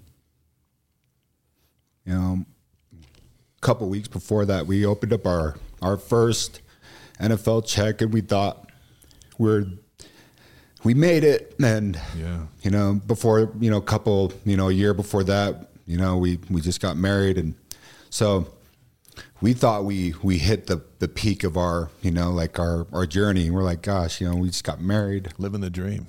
Yeah. You got to be with me my senior year, got to go on our little vacation for our bowl games. Cause you know, if we had kids, all of our kids would have came too. But, and then, you know, we get to the NFL together. So that moment just really showed me in life that, you know, the relationships that we have with our family members and brothers and sisters or spouses, especially, you know, for me in that case, my wife, that means more than anything. And I knew right when I held her and we held each other and just cried it out. It's like, we're alive. We just laughed and we're like, you're alive and I'm alive. They tried, but they couldn't stop us, you know. No, you can't stop the Longies. So, yeah. It's interesting that to make matters worse, you're home recovering with your wife and your team goes to the Super Bowl. Yeah. It's like, where's the justice in that? Well, it was awesome still to still be a part of a team to go see. And of course, you know, I tried my best to be in meetings and do all that. But, you know, for a good couple months there, we just sat next to each other like two planks. And, you know, you couldn't laugh. You couldn't do anything because our bodies just hurt so bad. And, you know, just said, hey, we still alive, you know, like I'm still here. You're still here, you know. And so. And in the chat, Harvey, like right here from the fam, Rad and Lux say hi, Daddy. Oh, so they're watching it. They're Rad watching Lux, it. I love you guys so much. And they just saw their own picture. They should have just seen their own picture. Yeah, you need to go to bed though, y'all. You know, it's time for you to go to bed. Speaking of Rad and Lux and the whole family, tender mercies scattered throughout our calamities, right? You and Casti, starting your family was one of them. Yeah, it wasn't easy to get those kids into this world to join your family. Some miscarriages and complications, getting pregnant before the accident. Just another challenge that you guys went through. So you don't take that for granted, I don't think either. No. What was that like going through that? Well, right when we were dating, about to, you know, we were engaged, I always just would tell her, hey, I need kids ASAP if we get married. Yeah. You know, even though I'm one of 10 kids and there's a lot of curses that come with a lot of kids. You know, you don't ever own your own pair of shoes or your shirt. You know, I get a shirt, all my 7 brothers get a new shirt. You know, you're fighting for the last piece of chicken or whatever. So people, there's 10 McCanns too. You're singing our song. Yeah. So, but my parents were just such, you know, they were workhorses, so they were never home. You know, they're always having 2-3 jobs, just trying to hustle their way to get us through. And I always told my wife, I want to be a cool young parent, so I need kids ASAP so we can just be in their lives and be the cool parents. And, you know, and we had a lot of problems and once we got married of having kids. And I just remember after the last one, I just would, you know, I'd have personal just prayers with myself and you know, and God, and just be like, yo, send one down. Yeah. You know, and I'm like, come on, like, what do I have to do? Like, I'm ready.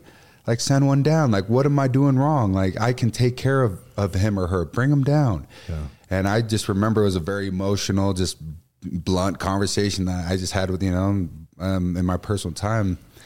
And if they would have been here, that they would all been in car seats in the back of our little Mazda 3, you know? Yeah.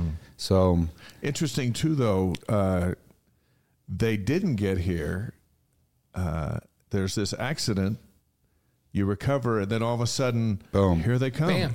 Boom, they all start coming. They talk about a tender mercy of, I don't know why something horrible happened, but in the wake of something horrible, what you really, really wanted then came. Yeah. And that was, right when we recovered. My wife got pregnant with our oldest son, Rad. He just turned 4. Well, he's 4.5 now, turned 5 next year. And I knew that, hey, having a family, we can do that. And guess what? We've talked to many specialists, and every single specialist said I will never touch a gridiron again. But I had a feeling that, maybe, I had all this in the back of my mind. We're never going to have kids, but guess what? We've had a kid. All these specialists say we're never going to be on a gridiron. We're going to get on a gridiron. I can walk. I can talk. I'm going to rehab and all this. I don't care what any of the specialists say. We're going to get there somehow, some way. So you did. Yeah, you had this great determination. And people watch and they're like, oh, Harvey, great career at BYU, NFL guy. Some people maybe heard a little bit about this accident, but they have no idea what you guys went through, both with this quest to have children and then the accident, and what you had to do to get back. How's all of these experiences reinforced your faith? It wasn't coincidence that I needed that 100%. That from switching over to BYU all the way up till that accident, I knew every single trial that has happened with myself, and then when I got married, I needed that to get my faith where it's at. Growing up, being one of 10, I always was, I guess, the black sheep, and would always tell my mom and dad, I don't want to do that. I don't want to do this. They gave us our agency to choose, our religious beliefs when we were 16. And I just sort of didn't want one. Right. And, a lot of things that I knew if I didn't have, God here to show me that he's constantly in my life and he's going to be no matter what, even during these times where it took me from, I was on the top of the top and took me all the way to the bottom of the bottom, it humbled me to show, hey, football's not what I care about. You go into, I went to University of Utah. I get kicked off the team. No one really knows this. I got kicked off the team over there. And, I made it back, of course, but, under wraps, I got kicked off. I was partying. I was doing a lot of things I shouldn't have done. And then I had a sibling that gets in trouble and he gets, put away for a period of time. And I just remember, like, my life is not going where I should go. And then, boom, I get the feeling in my heart to pull over and say a prayer. I pull over and say a prayer for the first time in years, at the point when I was a freshman at the U. I never did this. I went away from the church and away from religion for a while. And then I felt the Holy Ghost tell you, hey, pull over. And I pulled over and I just cried again. I'm like, what do you want from me? I'm one of the first to get to D1. Yeah. And 72, I have 72 first cousins. I'm one of the first in my whole family to do this. I'm one of the first to do this, and I'm doing everything that my parents said I needed to do, and I'm doing it. And I'm not getting blessed. Like, what else do you want? And he said, go serve my people. And I always remember growing up when we would have family home evenings or family meetings, I would always tell my parents, hey, you have 9 other missionaries. I'm not one of them. You have 9 other kids are going to get married in the temple. I'm not one of them. Just letting you know now, And, I was that type of, kid growing up. I was a heartache for my mom. But I just remember going to my mom and said, hey, I'm going to go serve a mission. So it was another time where he just humbled me and said, hey, it's not what I care about. What I care about is you serving my people and bringing others to Christ. And off to Florida? Yeah, off to Florida. And then coming here and then all those other trials, it's just the same story over and over of just him reminding me that I have a bigger calling in this life than what I think it is on earth, you know what I mean, with all the temporal things. What you may not know is that we know your mission president. Yes, we do. Well, we know President Cusick. They're watching tonight on the Wise Guys. I reached out to him before this interview. Awesome. And this is what he said about Elder Lange. You ready? Yeah. Whatever Elder Lange put his mind to, it was all gas, no brakes, leaving nothing on the table and moving anything in his way. Elder Lange made things happen. He was a rainmaker. He was confident in the promptings he felt and never, ever hesitated to take decisive action. Some may call me biased, but if you're going into a battle, Elder Lange is one of the young warriors you want on the front line. The best news is that Elder Lange has only just begun to make a change in the world. With much love and sincerity, Mark Cusick, mission president, Florida Tampa Mission. FTM, baby. I really appreciate that, President. That mission That's awesome. Changed everything, didn't it? Yeah. Especially being under, President Bruce Summerhays my first year, and then President Mark Cusick my second year. I guess I get this from, of course, Mark. I came back not having the 40,000-foot view. He'd always talk about having the eternal view. He's very business savvy and brought that part to the mission also. And it really taught me to understand that there's order and there's this view that you can take. And I finally had that view of my life. And when I came back from the mission, I knew, all right, if I take the eternal view or the 40,000-foot view, what do I want in my life? Well, I want to get married first. Second off, I want to have a great education. Third off, I want to make a change in this world somehow, some way. But last and not least, I want to be in the NFL and use, my platform to change, to bring of good. And I came back, found my wife, started dating Cass. She played at UVU. She played volleyball. Right. And well, first off, I knew that I had to change to BYU because I couldn't go back to, and it had nothing against the University of Utah. It was just my own doings. Right. And then found my wife. Second off, of course, BYU's great education. I went to school for film. Couldn't really get in the film program because I jumped majors too late. So it was more like theater. So I wish I was here to talk, before when you guys were Gentry, I was like, man, I know what you went through a little bit, not really like you. And then third was, I tried my best to do as much as service things as I possibly could and help others do, if it's youth firesides, if it's any type of charity event, if it's anything from even helping the person on the road that I see. I try my best to, just do what I feel is right. And then the last was to make it the NFL. And I'm like, all right, if I want to be in the NFL, what do I got to do? Well, I got to work real hard. It's blah, blah, blah. But let's really break it down, and this comes from, Mark again. Like, let's really break it down. All right, where's the Polynesians in the NFL? All right, they're on defense majority. And you were playing running back. You played running back. I was a running back. Right. And I've known Harvey since he and Gavin played against each other in high school back in the old days, right? So, yeah, I'm a running back. The pride of the Bingham Miners. Yeah. That's right. Go Bingham, baby. Come on, Bingham. I'm still mad at Harvey because Davis had him. It was like 20-6 at halftime, and then Davis pulled a BYU in the game, and Harvey brought his team back, and they beat him in the second half in the state championship game. 100%. I'm not even going to lie. We ran it back then. Yes, they did. So you're on offense, but you feel your future is on the other side of the ball. Yeah, I really broke it down. I wanted to take my best chance. So, all right, where's the 6'2" Polynesians? Well, they're not running backs. Yeah. Harvey went into the league, became a fullback, tried his best to become a running back. Roy Helu, Matt Asiata. There was rarely, and there was none. I had a 0% chance. Yeah. So I'm like, where are all the 6'2", athletic Polynesian guys? Well, they're linebackers. And if you're not a linebacker, you get moved to fullback. I mean, you're a fullback, and if you don't do well there, they move you at linebacker. If you're not there, they make you eat more Polynesian food and make you a D lineman. That's the process. That's the process. Now it's sort of changed, of course. You start seeing them in more, different positions. And but I just knew, all right, I have a 32% chance of making it as a linebacker. I have a 0% chance at making it as a D lineman. I'm going to go with my 32% chance. If I'm in Vegas, I'm rolling on this side. And I went to Bronco and I sat down with him. Now, Bronco's planning on you being his starting running back.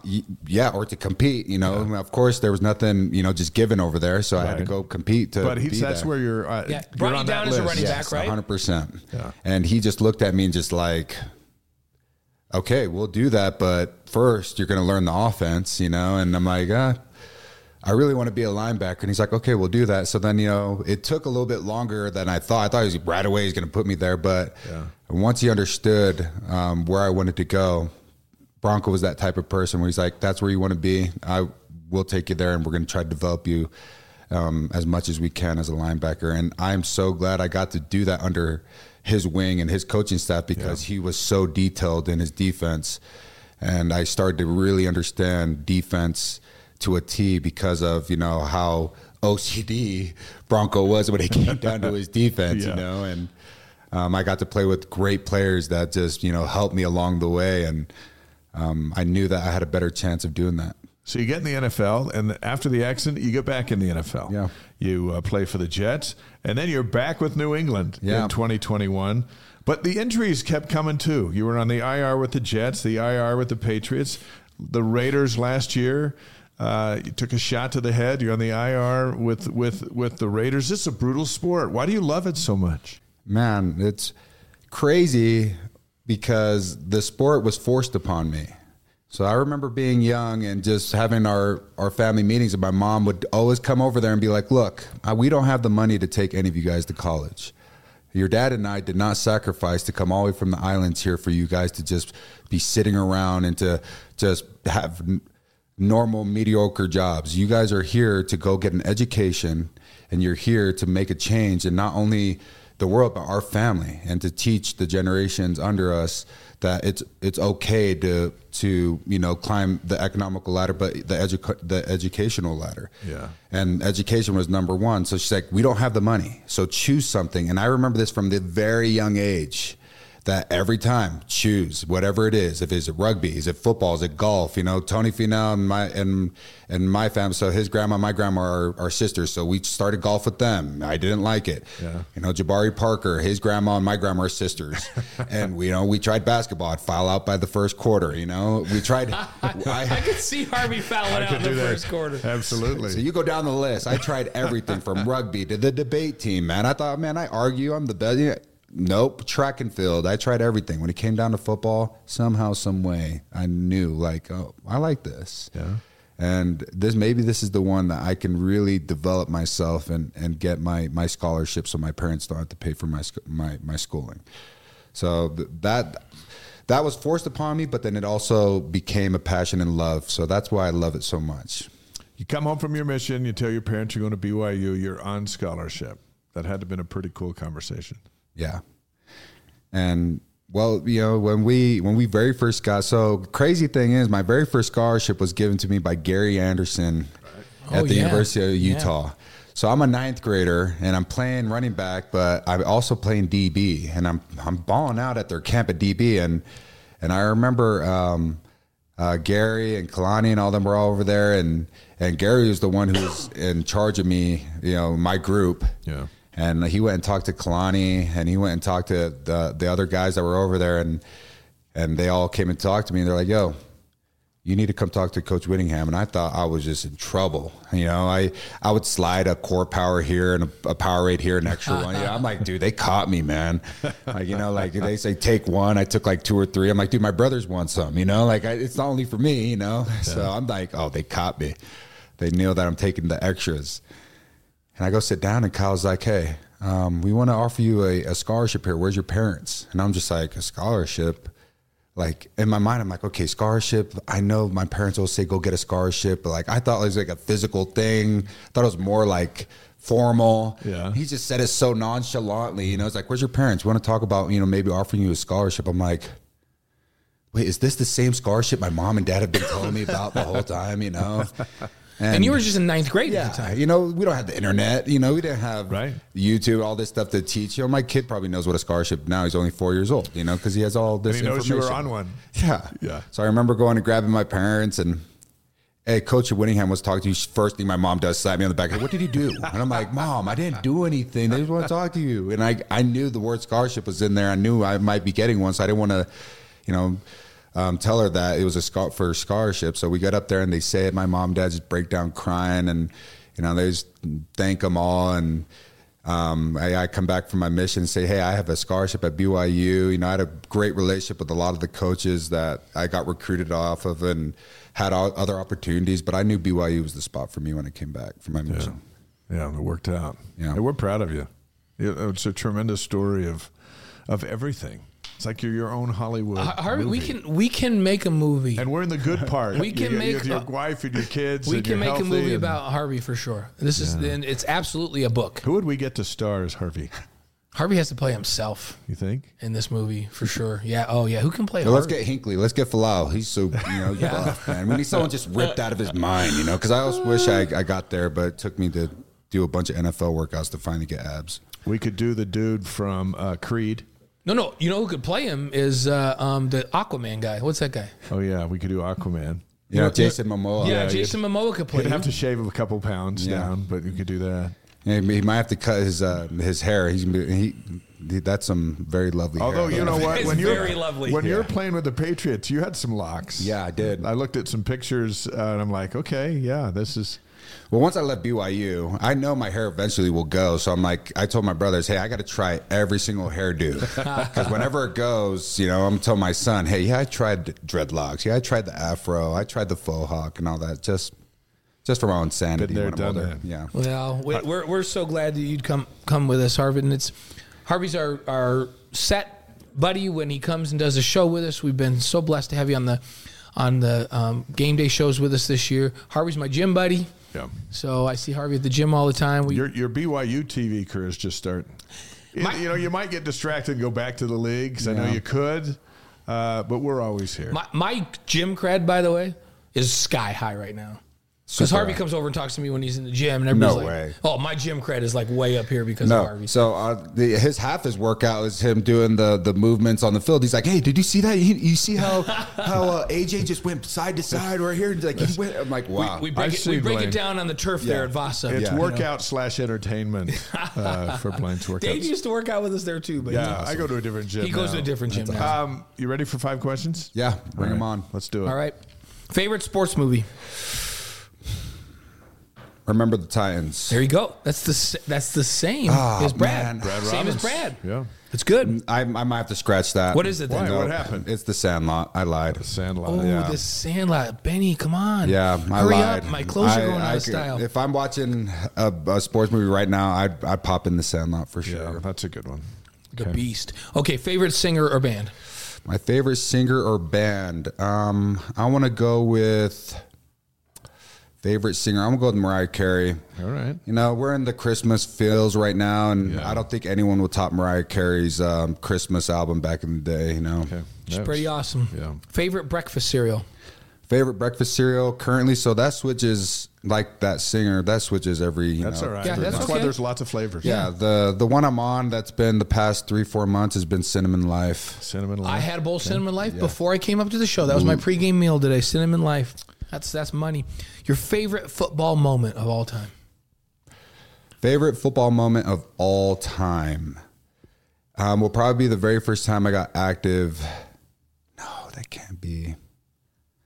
I'm just gonna keep it short. Just the one that comes straight to my mind is when we go against the Saints, and it's my very first time being active to go play, and I'm running out of the tunnel, and I'm just screaming at the fans who are just swearing and yelling at me. I'm just screaming back at them like, "I'm playing on Sunday.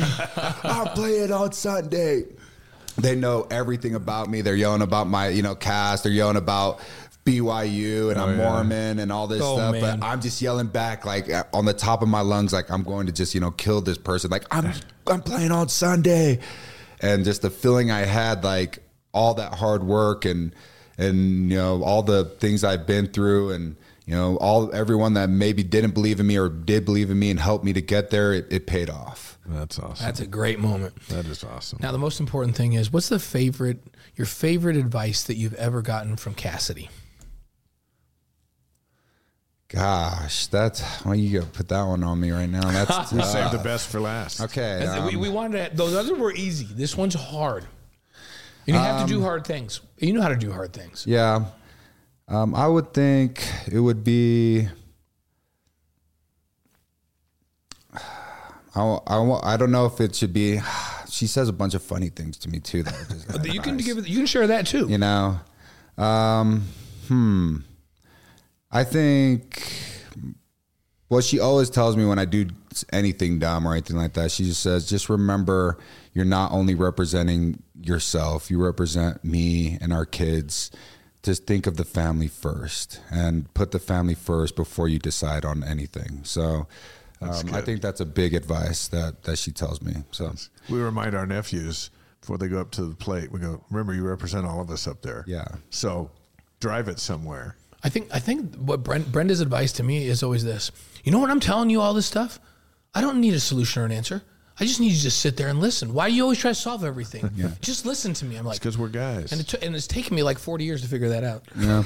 we have a fun one where we go, well, and Diane will go, well, aren't you something? Yeah, there you go. Or you're just There you like, go. yeah, you're right. I'm not. Yeah, I don't need your advice. I just need you to listen. I'm like, oh, that's a little easier. But hard for guys to do. No, it's hard. We want to fix everything right now. We're going to fix it. No, do not fix it. Just listen. Yeah. So that's good advice. I love that. Hey, have a great holiday with you and your family. Thank you. And we'll see you soon on BYU TV. Yeah, we got a little bit of time off now, but we'll be back at it. July, we start doing shows. July 30th. For football. So, yeah. Letting the brain rest this season, and you never know. It's the off Dave and I have season. like 15 basketball games to call, so. Oh, my. Hey, did you ever get to tackle any of your former players when you were in the NFL? Did you ever come across Taysom or Jamal or any of those guys? I was so close to Taysom so many times. That's what a lot of people say. Golly. And I would even tell him right when I would get close to him and he would throw the ball or something like that. And he's like, nope, you didn't. You didn't get me. You didn't get me. Right in the middle of the game, you guys are talking? He talks so, his trash talk is just so simple. It's about and it gets me fired up. I'm like, I'm going to get you one time, I promise you, so no. Did you play against Jamal at all? I haven't. I never played against Jamal. Never really came across Jamal. Who else plays offense? Tyler, but yeah, you Tyler. Tyler's Tyler's now. Back then, it was just, I can't remember anyone most else. of BYU's guys the big guys are, Fred and Sione, and like everybody's on D. Yeah, a lot of defensive dudes. Yeah. So It's crazy now. Every team's got a BYU guy, it seems. A few years back, there was just a few of you in there.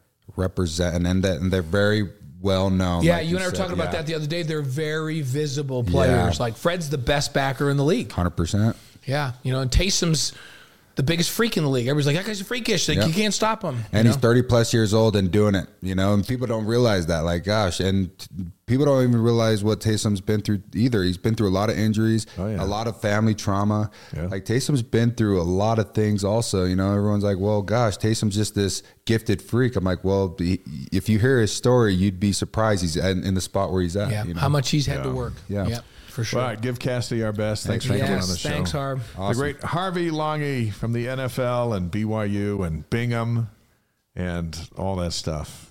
Great to have you with us.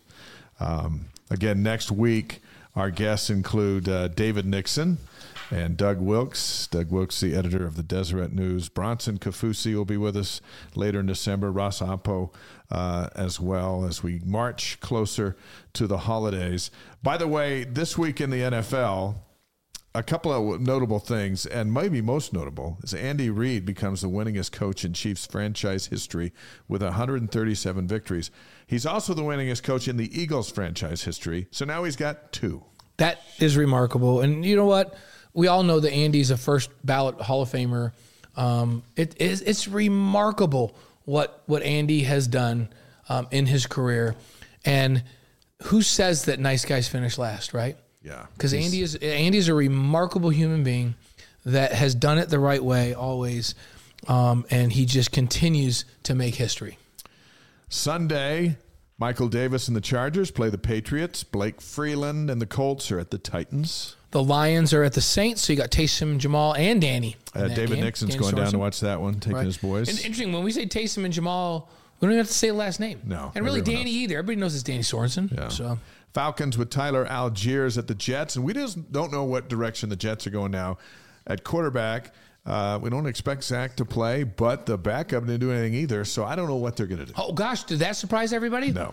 Hey, guess what? The Jets quarterback didn't play well.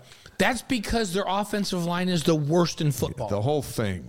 I think is a I think mess. Alabama and Georgia's offensive lines are better than theirs. I think you're right. That's maybe not true, but yeah. And how about the 49ers, Fred Warner at the Eagles? That's a big game. Sione Taki, another BYU linebacker playing for the Browns. He's going to try to stop and tackle Puka Nacua and the Rams. Now, they should cross paths in the secondary. Yeah, they should, because Puka's going to run some crossing routes, and Sione's going to be back in a drop. And then there's another name. We mentioned Fred is the best backer in the league. Puka Nacua is the best rookie in the league. Yeah. And he's making a Pro Bowl case for himself at wide receiver. And he's making history as well.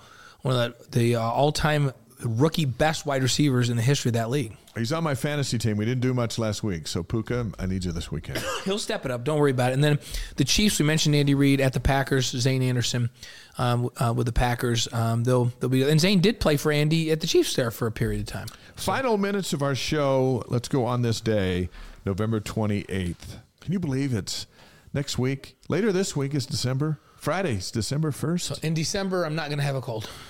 So that's my goal. That's good because it's such a warm month. My goal for December is to not have a cold. On this day, November 28th, 1775, the Second Continental Congress established the Continental Navy. Yeah, how about that? And how about in 1893, New Zealand, like this I did not know. New Zealand is the first country to allow women to vote in a national election. It took until 1893 for someone to break through. New Zealand does this first, so... Now, 2 years later, 1895, the first auto race in the United States. There were 6 cars. They went 55 miles from Chicago to Evanston and back. And Frank Duryea won the race with an average speed of 7 miles an hour. Like, people run that fast. They run 20 miles an hour. Think about it. Now Indy cars will go 220. Yeah. But back in 1895, they didn't go that fast. And Frank Duryea is the first U.S. racing champion. Let's think about that. 7 miles an hour, 55 miles. I think our world-ranked marathoners run faster than that, don't they? But wouldn't they putter out after 26? There's some ultra-marathoners that run 50. They might have been able to beat a car. They might have been able. Frank would have had to hit the gas pedal. So now this is going to surprise everybody. 1954, the first pro football game was played in the Netherlands. What were they doing over there in the Netherlands playing football? I don't know. We were just in the Netherlands not that long ago, and it's a beautiful place. But I had no idea that the first pro football game was played there in 1954. 1960, CBS Radio. Get this, expands. We shouldn't say the first. Like, I don't know if I said that right. They had their first pro football game. Yeah, right. The first pro football game was played right long before that in the United States, but the first pro football game in the Netherlands was in 1954. So 1960, CBS Radio expands its hourly news coverage from 5 minutes to 10 minutes. Now it's 24/7. Yeah. On all these channels. Everywhere. So how about that? Man, what? We're getting 10 minutes of news? That's ridiculous. Yeah. How about in 1989, Ricky Henderson signs a record $3 million a year contract with the A's. $3 million. What did the Yankee Aaron Judge get this year? Was it $50 million or something like that? And they signed multi-$100 million deals. I think Zach Wilson's signing bonus was $10 million. Oh, yeah. Yeah. So there you go. But back then, 1989, which doesn't seem that far away, that was it. And that guy could, if he got on first, he was getting on second because he was going to steal it. Birthdays on November 28th, 1943, Randy Newman. Who's Randy Newman? Well, have you heard of the song, You Got a Friend in Me? You got a friend in me. Or Short People, which is a classic. You got a friend indeed. That's from the movie with Woody and... Oh, yeah. Toy Story. Toy Story. When Sean Bradley was here at BYU, 7'6", I had to do a music video for my class or for something, I don't know what, and I used the song Short People. Yeah. And it just put all his record-setting blocks as he just swatted one guy after the other to Randy Newman's song Short People. If you don't know it, like if we had a piano here, go to YouTube. I know that one on piano. Short people got nobody. Yeah, we could do that one for you. I know it's a shock that I can play the piano, but November 28th, deaths. On November 28th, 1939, James Naismith, the inventor of basketball and football helmets. I knew he was the inventor of basketball, but I did not know he invented the football helmet. Big 12 school is he from? Well, I want to say Kansas. He's Kansas, yeah. There's the John Wooden Award for the nation's best player. There's also the Naismith Trophy winner. Who is BYU's lone Naismith I know winner? the answer to this, and it's not Danny Ainge. No. I thought Danny Ainge. Danny Ainge won the Wooden Award, right? Yeah. But Jimmer Fredette is the Naismith Award winner. And then Jimmer and Ainge each won the John Wooden Award. That's right. So the Wise Guys Inspirational. I'm not sure the Naismith Award existed when Danny was around. Maybe not. But Jimmer got it in 2011 when, by the way, Brad Robbins was dating his future wife, Shay, right in the middle of Jimmer Mania, as we learned earlier tonight. Our Wise Guys Inspirational quote of the week is from James Naismith. He says, I'm sure that no man can derive more pleasure from money or power than I do from seeing a pair of basketball goals in some out-of-the-way place. Like he's driving across the plains of Indiana. There's a hoop on the side of a barn. And he's like, I invented this game. That's awesome. That's all I need right there. Our thanks to Brad Robbins of Gentry. By the way, folks in Boise can see the Gentry Christmas show on Saturday night. And I think it's Idaho Falls Saturday night, and then Boise. If you haven't seen them perform live, you've got to go. It'll get you ready for Christmas. And Idaho Falls on Saturday, Boise on December 5th. Right, and then we're looking forward for Gentry's release of the new hymns Easter type album they're going to release in the spring, and they'll do another little tour around that time. So, and what a powerful interview with Harvey. Oh, Harvey's phenomenal. We love Harvey, and we've had some great time spent with Harvey this past year as he's joined us on BYU TV. And isn't it awesome? You got some big tough NFL linebacker who's as soft as a teddy bear, and will share his emotions and all that stuff. That was great. Hey, we want to remind everybody that this is the last Tuesday night Wise Guys show. That's it. Next week, we move to Monday night. Make sure you join us, 6 p.m. Mountain Time, YouTube, Facebook, Twitch, wherever you're listening to us tonight, wiseguys.com. Please tell your friends. Let's quadruple our audience as we move to family night on Monday night. That's the goal. Yeah, I think that'll be awesome. Pop some popcorn, get some soda, and join the Wise Guys. On Monday nights. So we just got an update. BYU women are trying to stay undefeated. They're over at Wyoming right now. They've been trailing all game long, and they just took the lead, right? And they're in the fourth quarter, so we wish Amber Whiting and the Cougs the best. David Nixon, Doug Wilkes are going to join us next week as we launch into Monday and December. Our podcast is up tomorrow. We encourage you to share it with everybody, and again, let everybody know we're moving to Mondays. We're going to have some social media stuff on there. For you who won the shoes, congratulations. We're going to have more giveaways with our partner Gig, Scott Warner, and so we're excited about that as well. Yep, there you go. Hey, thanks for joining us this week, everybody that was out there. We're all better for it with the guests that we had tonight. It was great. That was good. We'll see you next week. See you next week.